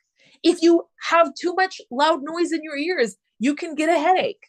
If you wouldn't play rock music in every room of your house, then probably don't have really strong smells in every room of your house if you have an autistic kid, because that's just not kind. Autistics experience the world dialed up to 11, and that's part of the reason we have all these meltdowns. We have all these breakdowns. We have these moments when we can't function. And a lot of times it's because our brains are trying to take in all this information at once that your brain doesn't have to take in. And so if you think that the solution for your kid being overwhelmed and hurting is to add more information for their brains to take in, you are shooting yourself in the foot. And once again, I'm not saying that your kid might not be helped by specific oils. I'm sure that there are oils out there that might help individual autistic kids. Personally, I'm a big fan of lavender. That's just a great smell, and it genuinely makes me feel relaxed. If you just think that the way to fix your autistic kid is to make them have to deal with even more all the time without a chance to escape, it's not kind to your kid, and it's just probably not going to be very productive. I think that is a very eye-opening thing to hear. And I think it's important to be said, because I don't think, I think sometimes we are so lost in trying to be our child's hero and to fix everything that we can fix, that we do push a lot of things on them that they're like, I don't want to do this. And the forcing is going to cause more problems in the long run. To know that they can't trust you to keep them safe, or to have a safe place. We always have to have that safe place, and to not force things on our children. I promise you that these things come back later in life, and that we deal with them later in life as adults. And just love your kids the best way you can. And we're all doing our best, I hope. Give them the space to say, you know what, Mom, not today. Yeah. And, you know, if you really love essential oils, I'm not telling you not to use them in your house if your kid is autistic. I'm just saying, don't make it so they can't escape the smell. There needs to be practical opportunities for your kid not to have to experience those smells. I'm genuinely feeling on edge. Like I'm starting to get goosebumps, not in the good way, just thinking about it. That makes me feel very uncomfortable to imagine a world where I could not escape smells like that. Oh, that's genuinely really stressing me out, because that would make me feel anxious all day long. And as a kid, I would not have been able to articulate that, because I didn't know I was different from everyone else. And I think even if I knew I was autistic, I wouldn't have had the insight as a child to be able to identify what specifically was causing me these issues. Even as an adult, it's a skill I have to curate, really figuring out why I'm feeling what I'm feeling. And it takes a lot of work, because, you know, as a normal kid, you grow up and Dora's teaching you practical life hacks to make your brain work. Your mom, the books of the library, everything. And a lot of those brain hacks just don't work for autistics. Things that might be a normal, good idea for other kids just might not make any impact on you. So autistics grow up fundamentally behind everyone else, even if they're just as smart, just as capable, just as intuitive, because they're not having the entire community circle around them, giving them 1,001 little ways to make their life easier, because it just doesn't work for them. Okay, here's an example. When people say, you got to try that food 5 times, and then you'll know if you don't like it, always try that food. Autistics have such alert senses that we might be feeling and tasting things in the food that you don't notice. We might be feeling the skin of that fruit squeak against our teeth and feeling the vibrations from the squeaky skin in our jaw. It can be incredibly unpleasant. So if your autistic kid says, I really don't like this food, might not matter how much they try it. It might always be a genuinely gross experience for them. Like listening to someone chew right into your ear. That never gets easier. It never does. So autistic kids grow up being told, oh, this is how you get over disliking a food, and it doesn't work for them. And it's the same with many, many other areas of life. Autistic kids grow up without these ways to help themselves. So they rely on people like their parents to help them, because they don't know. They're just like any other kid. They're waiting to learn how to become an adult, how to figure out life, how to figure out responsibility and time management and heartbreak and first love and all those things that everyone else deals with, but they don't have people who actually understand it explaining it to them a lot of times. So don't be surprised if your autistic kid can't tell you what they're feeling, why they're feeling what they're feeling, or how it's affecting them. Your kid might not even know if they're hungry or tired. They just know that they don't feel good. And there probably are other reasons involved in that. Once again, I'm not a scientist. There might be something in the autistic brain that makes it hard to be introspective. That's definitely something that's likely. It might have already been proven. I don't know. But I do know that autistic kids definitely aren't helped along by society in learning how to express what they're feeling. I know I wasn't, at least. It's really interesting that you say that, because I am absolutely 100% guilty as a mom for being like, but just try it again. You might like it this time. Although we're on a different schedule, and Abby does tell me like, Mom, I don't like this. And I'm pretty good at like not putting ingredients she doesn't like into the food that we eat. But there are definitely things like, for me, it was mushrooms, because they squeak when I eat them. And I can't get over the fact that they squeak when I eat them, and I don't like them. And it didn't matter how they were put or flavored or garlicked or buttered or sauteed. It didn't matter, because they still squeaked, and I couldn't get past that. So I understand that. And I also understand children being like, I just don't like it. And I have loosened that, because it was my pediatrician that told me, you just have to give it to them 7 times and then they'll like it. And I was like, I don't think that's true. And it didn't work. And the other thing that I wanted to say, and again, this is really for people who are listening and want to learn these red flags and how to find them and how to research them. This was something that caught me off guard, and I did my own little research and couldn't find anything. One of these graphics that you shared with me, at the very bottom, it says, Dr. Friedman recommends Young Living's vetiver, cedarwood, and lavender. Da, da, da, da, da, da, da. And I thought, who's Dr. Friedman? And where does this person come from? And so I started Googling. So I just started adding to what you were doing. And I was like, you know what, I'm going to look. And I found a couple different things. There was like a study from Dr. Friedman on ADHD on a Facebook post. But again, I couldn't find any links to this doctor. I couldn't find anything. And then there was a book that this doctor wrote, Dr. Friedman. On Amazon, it's $7.22. You can also buy it on Young Living's website for $17.95, which I thought was odd. But I could not find out what type of MD Dr. Friedman is. Only that there was a study on ADHD and essential oils, but it was very biased and it didn't really have any sort of scientific method applied to it whatsoever.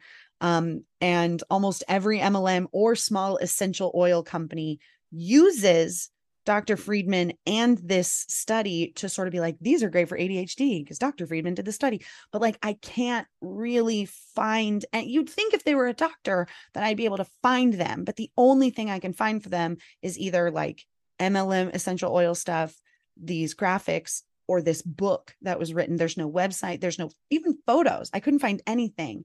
So that to me was a really big red flag. It doesn't really seem like it's real. Their whole name apparently is Dr. Terry Shepard Friedman, MD. Like that's what they're always credited as, like on the book and in studies and things.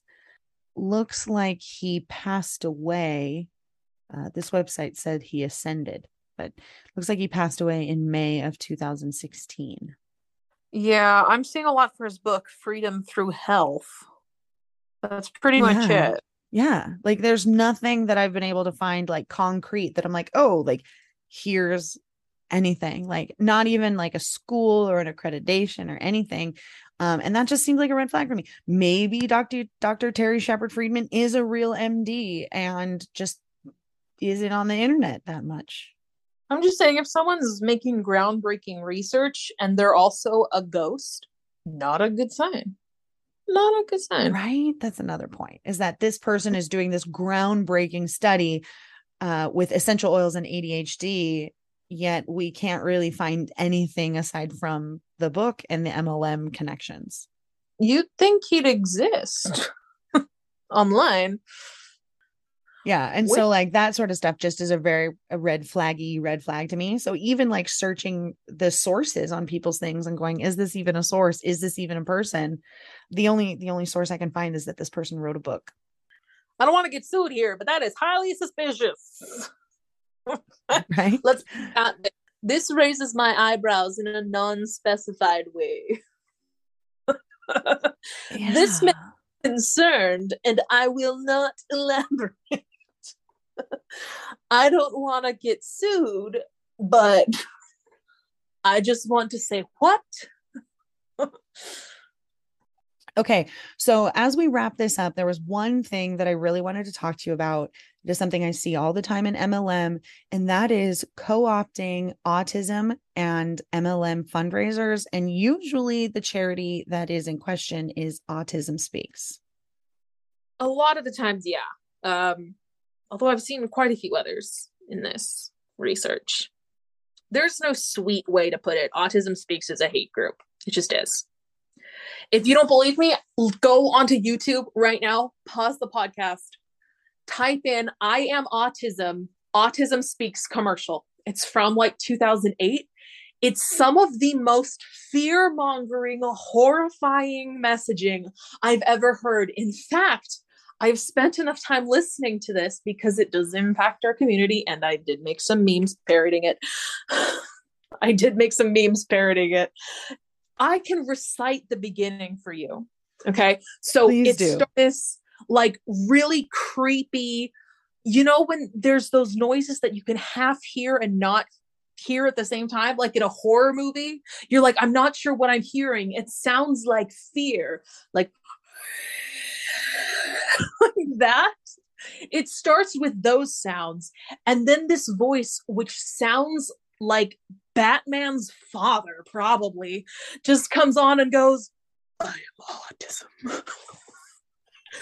I am visible in your children, but I am invisible to you until it's too late. And it goes on. I don't remember every bit, but it goes on. It says, I work faster than cancer, pediatric AIDS, diabetes. Like, I speak your language. And with every language I acquire, I take another voice away or something like that. It says, and if you are in a happy marriage, I will make sure your marriage fails. What? They put this on actual television. Like, it goes on. It's like a 3-minute commercial. And that's how they are. that really sums up the entire company. Their whole message is autism is terrible. We got to fix them, and not in a positive way at all. It's all about making you terrified of autistic children. From what I have heard, they are very financially irresponsible with your donations as well.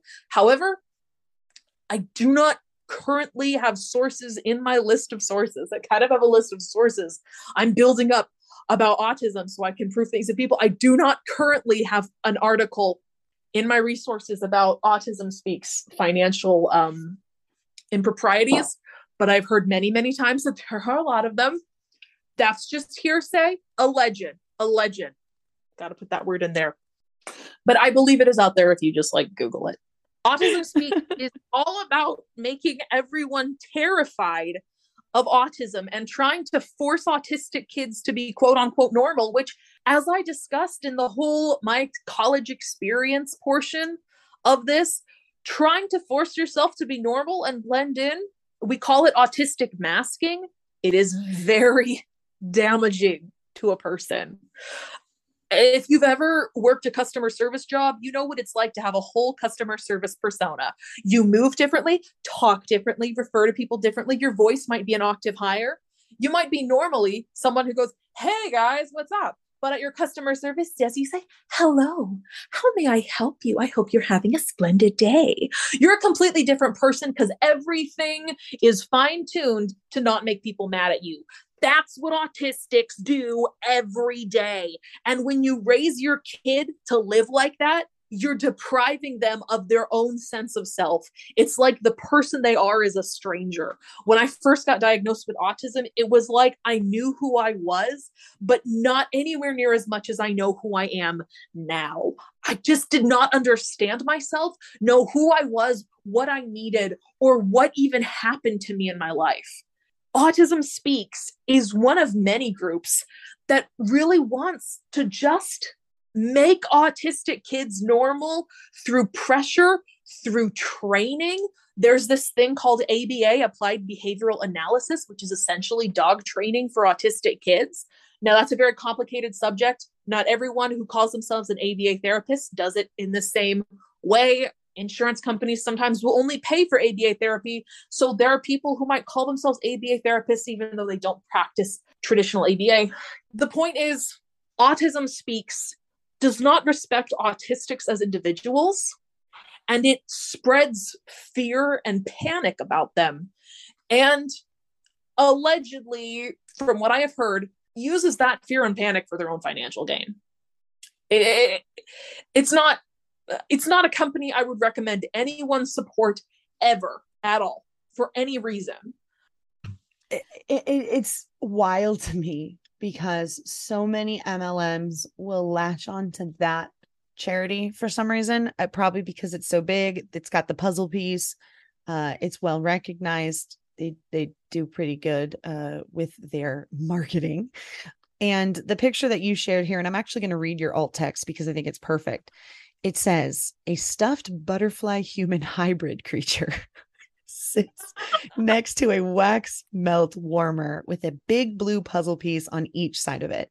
The Autism Speaks logo is above the warmer in the image, along with the tagline, "It's time to listen."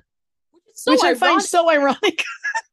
For so many years, Autism Speaks did not have like any autistic people on their board of directors. It was all just normies trying to decide what autistic people needed. I think now they have like a couple out of many. They're like, it's time to listen to the autistic people that we don't have here. It's time to finally listen to all the people we've been telling to listen, who we haven't been listening to. Autism Speaks through us. Ironically, there aren't autistics here. I founded a charity to help men, and I invited all of my gal pals, and we just founded a group that was called Male Empowerment, helping young men become the leaders of tomorrow. And 27 people were involved in this organization, and one was a man. I don't know the exact numbers for Autism Speaks, but that's what it feels like to me, at least. And anytime he was like, excuse me, because and they're like, shh, we're trying to listen. It brings me to another point, which is that so often people think of autism and they only think of autistic children. Now I understand I've been talking in this interview so much about autistic children. Now, this is just my personal opinion, but I believe MLMs purposely target parents of autistic kids because they know they're vulnerable, they know they're desperate, and they know that there are other organizations out there like Autism Speaks that are really controversial. So people are left with few resources, not knowing where to go and what to do. And even the ones that they find, they might have heard horrible things about. They are desperate for a magic solution or any solution, a partial solution, 2/7 of a solution, just they'll take what they can get. And I think MLMs know this. I think MLMs know that parents of autistic kids are a bit disoriented. And the good news is there are so many resources coming out for learning about autism. Look, I can name some right now. I recommend getting on social media and following creators who are autistic themselves, and we'll talk about their experiences with autism. Okay. Like I could list some right now, I guess, but I don't remember usernames. I remember faces. So there's like that girl and there's that guy. I was just thinking the same thing. I'm like, I follow some really cool autistic creators, and I was like, but I have no idea what their names are. I have a highlight on my Instagram, and it's called Autistics for You. And it's literally just autistic accounts. I recommend, okay? But there's some really, really great people out there who share a lot about autism and educate a lot. And you are going to learn so much just from other autistics.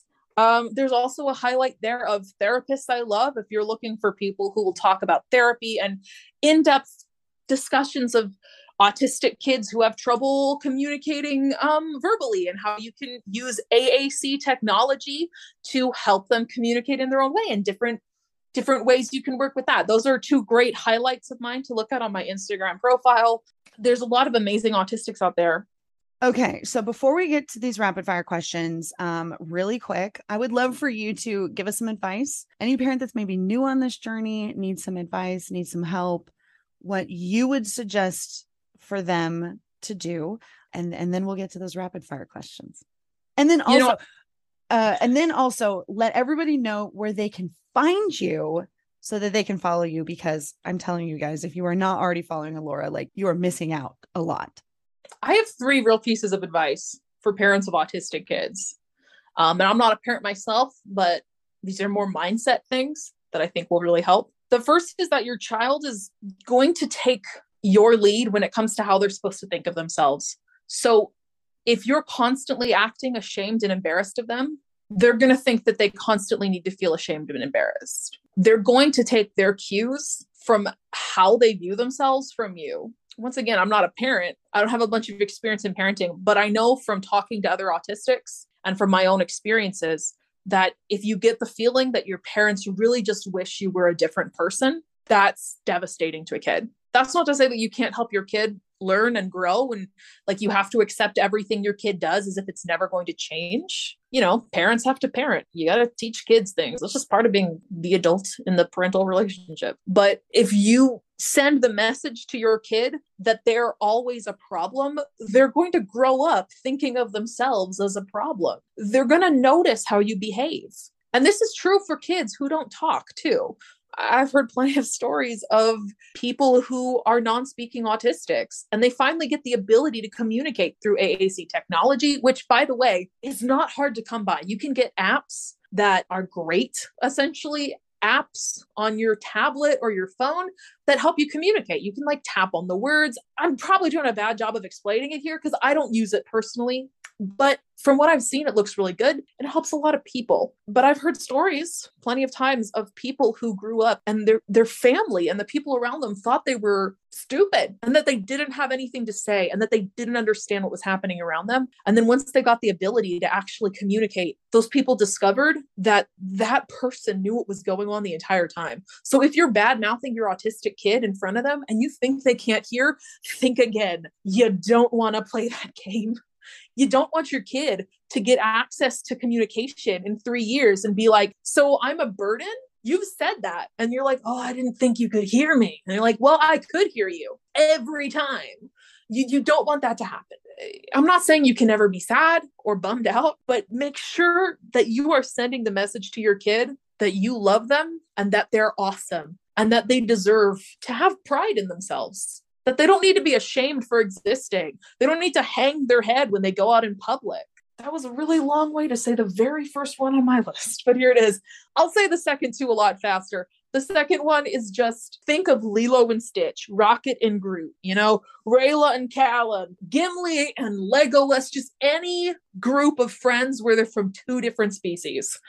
There's a lot of great examples of that in the media. And you know what? They tend to be super weird people who think different, want different things, move different, have different priorities, understand life in completely different ways. And they're still great, amazing friends. So I recommend to anyone, whether it's a parent-child relationship, a friendship relationship, a family relationship, if you're trying to connect with an autistic person, choose one of those groups. Say like, you know what? Neither one of us is the like magical angel who's going to guide the other one into a higher state of consciousness. We're just two weirdos who are weird in different ways. We're Lilo and Stitch. And we're going to have awesome adventures together and we're going to have each other's back. Just get that mindset in your head that there's not one person who's broken and one person who has to take all the responsibility to keep everything okay. It's just two people who are super weird in different ways. Think Addams Family, okay? Your kid is going to be weird and you can either be really stressed about it all the time, like I have to fix my weird kid, or you can have adventures together. Doesn't mean you'll never be stressed, but it'll be more fun. I say embrace the weird. The adventures are incredible. I'm trying not to sound too high and mighty here because I'm not a parent. But I do know from my own experience and from the experiences of thousands of other autistics that I've been in touch with, communicated with through my social pages, people commenting, people messaging me privately, that this is a really common issue of just autistics feeling like they are horribly broken or at least seen that way by other people and just wanting basic respect. It's hard to put into words because I feel like I'm not doing it justice. Like maybe I'm making some sort of slip up and not really expressing it well enough. But just because your kid can't do all the things you think they should be able to do, or that they want to be able to do, or that you want them to be able to do, it doesn't mean that they're any less of a person, or that they don't deserve respect, or that they don't deserve to have pride in who they are. And if you take those away from a kid, you're gonna destroy them. There's no way to raise a child without a sense of pride, without a sense of dignity, without a sense of self-respect, and think that kid's gonna turn out okay. That's just not how human beings work. And the last thing I'd say is just, yeah, you're probably gonna have a lot of problems that you don't know how to solve. Have a MacGyver attitude. When you're dealing with a kid who has an entirely different operating system in their brain, just know that a lot of the things that might work for you and for other quote unquote normal people might not work for that kid. And that's okay. You don't need to use all the life hacks that have already been taught to you. You can try new things. You can get weird. Okay. You don't have to eat dinner in the dining room. You can eat it on the back porch. That's a really simple example, but just get rid of those social rules like breakfast foods are for breakfast and dinner foods are for dinner. You don't need that in your life. Cut out the unnecessary stress. Live your life. Think like MacGyver. Innovate. Adapt. What's the meme? Improvise. Adapt. Overcome. Bear Grylls. That's... You throw some peanut butter in a bicycle tire and you make it work. Yeah, exactly. Yeah, so that's my advice for autistic parents. I'm not a parent. I don't know how to parent in general, but I know that when it comes to the mindset, you got to show your kid that they deserve respect. You got to show through your own actions that they deserve to have self-worth and respect. You got to see them not as this horrible problem burden, but as someone who's different. And that might cause a lot of responsibility for you. I'm not saying that you won't have a massive amount of responsibility to take care of your kid, but just please don't ever look at your child and be like, this is a burden, mistake, problem that was dumped on me by a curse. You can be weird together. You can have fun in the weirdness, even if they have to rely on you for a lot of things you didn't think you'd be providing. That doesn't mean that you're not going to love each other and have a good time. Think like MacGyver. Be innovative. Be creative. Thank you for all of that. Where can people find you? You can find me at my name, which is Elora Dodd, Elora Dodd, or at my digital pseudonym, Online One Room Schoolhouse, because of the history thing I told you earlier, guillotines and all that. Can we put my link to my link tree in the show notes so you can just find my social media right there? Nice and easy. And I just have to say again, I know I text you this, but I love your name. And I told her that it makes me want to like drink tea in like a stone cottage, like in the middle of like a meadow somewhere. Like, it's just, I love your name. It is just so enchanting. My parents first heard it in the fantasy movie from the 80s, Willow. Willow. Yeah. I saw that movie in the movie theater. That's how old I am. She's the baby princess. They stole the baby while they were taking a pee-pee. That's all I remember, really. I should probably watch that movie again. It's been like 30 years. I think Disney bought the rights to it and they're making a series or something. Do you want to do some rapid fire questions? Sure. All right. So I know you weren't in an MLM, so I'm going to edit these a little bit, but we're going to do some rapid fire questions. I technically wasn't in I bought some essentials from Young Living, and they had that policy where you had to join. I didn't know what I was doing. I just bought the essential oils, and you if you bought a starter kit, you had to join or something. I didn't really think much of it because it's just you get on any website nowadays and you have to start an account. Right. So you joined for the discount. So I did, but I might have bought one or two things afterward. I don't know. I wasn't in an MLM. I didn't even know anything about MLMs. I was really dealing with mental health issues. Like I mentioned, how tough things were for me at college. This was during that time frame. I went to a party. There were 15 different MLM distributors in my town in a small cafe. And they had sections set up where we would rotate through. And for 15 minutes, they'd tell us all about this specific kind of oil. And it was all the oils in the starter pack or two at once grouped together or something. It was actually really kind of a great organization system because we all rotate through. They did separate my mom and I. I think they did that on purpose. Maybe my mom and I chose to do that on our own. I don't know. It's like Hunbot speed dating. It was essential oil speed dating. And I ate a scone and they told some really weird stories. I don't want to repeat the stories that I got told there because these are people in my town. I don't want to cause any problems with anyone. I will say I left that meeting with a lot of concern. I had a lot of concerns for many different things. I do remember people directly telling us, we're not legally allowed to tell you this, but it is true. Literally that sort of phrasing.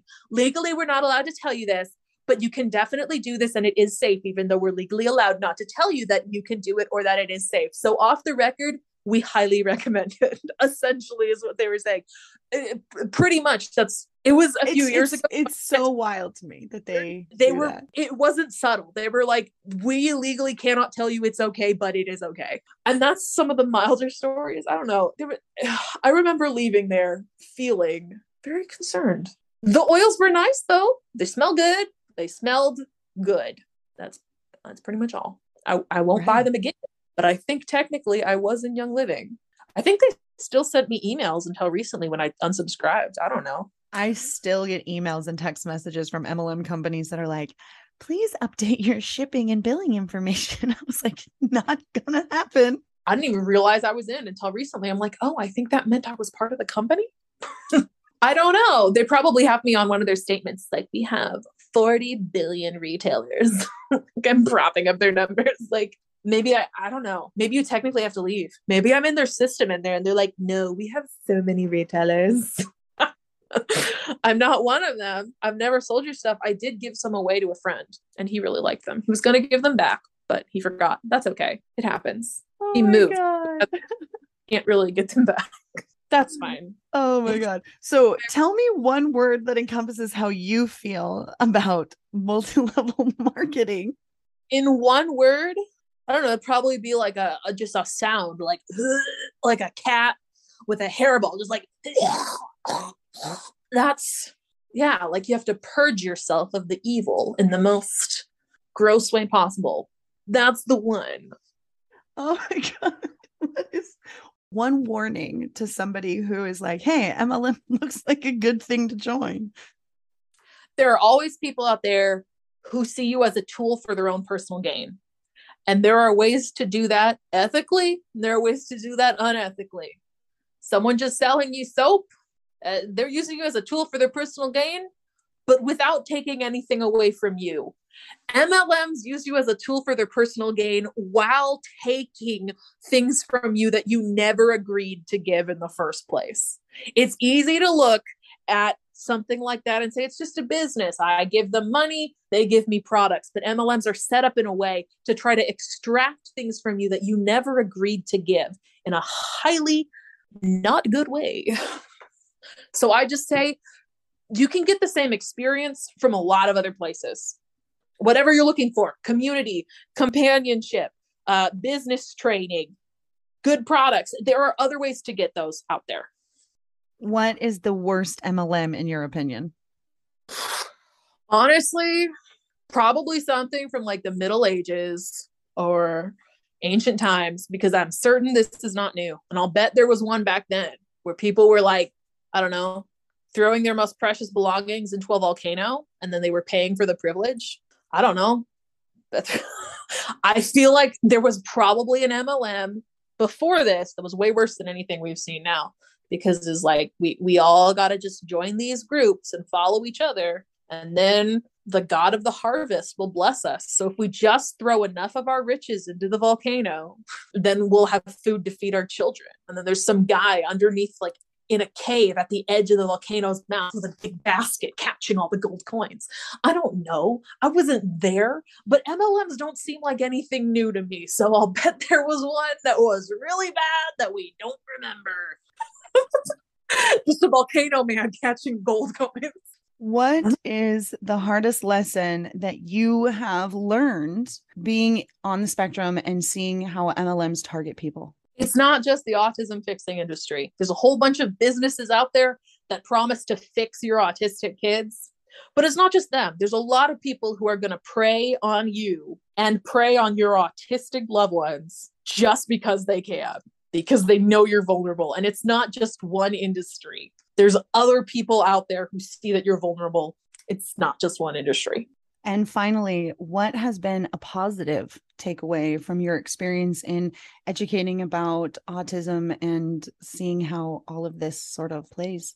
Seeing other people get happy, because there's so many amazing autistic people out there. There's so many people out there who just want to make friends with autistic people. There's so many parents out there who are working their behind off to be an amazing parent. And just, if I can give you one piece of advice that helps you, maybe that could make your life a lot better. And seeing people message me and tell me that I have made their lives better just makes it all worth it, because it can be nerve-wracking to get up there and talk about autism, especially because it's such a wide topic. There's no way I can cover all of it. And I've gone on so many tangents and disclaimers and background information throughout this whole episode because I'm trying to do justice to the subject. And there's no way I can. It's just a massive subject. There's no way I can talk about MLMs and autism while also giving you a crash course in autism and autism theory and the progressive attitude of autism and the autism industry. There's just far too much. I've left massive gaps in this, but it's all worth it. I get up here, I do my best, I make a lot of mistakes, I leave a lot out, but bit by bit, it helps make other people's lives better. And I wouldn't be here if not for other people who did the exact same thing, because no doctor told me I was autistic until I suggested it. And I said, hey, I think this explains my life. And then I did get an official medical diagnosis, but I had to figure it out myself first, because people were out there talking about autism and advocating for me, and I didn't even know it. So people looked out for me, and it has made my life so much better. And now I'm doing my best to look out for other people in that same way. I love that. I absolutely love that. You should. It was good. Thank you so much. Seriously, you are hilarious. I'm so glad we are friends now. I definitely am going to have you come back on the show because, like you said, this is like dipping a toe in the water. There's so much more. I know there are going to be a ton of people that reach out and say, oh my gosh, Elora like helped me so bad. Like, I'm so excited to get those emails and to send them to you and to have people reach out and learn. Thank you so much. This seriously was probably one of the most fun chats I've ever had. Thank you so much for listening to Life After MLM. Don't forget to like, subscribe, and share. And follow us on social media at Life After MLM Podcast and my advocacy at The Real Roberta Blevins. You can find all of the links to the social accounts in our show notes. And if you just listened to that incredible story and you thought, oh my God, I have a story just like that needs to be told, hit me up, therealrobertablevins@gmail.com. I would love to have you on the show to share your story and start your journey in life after MLM. See you next time, Huns.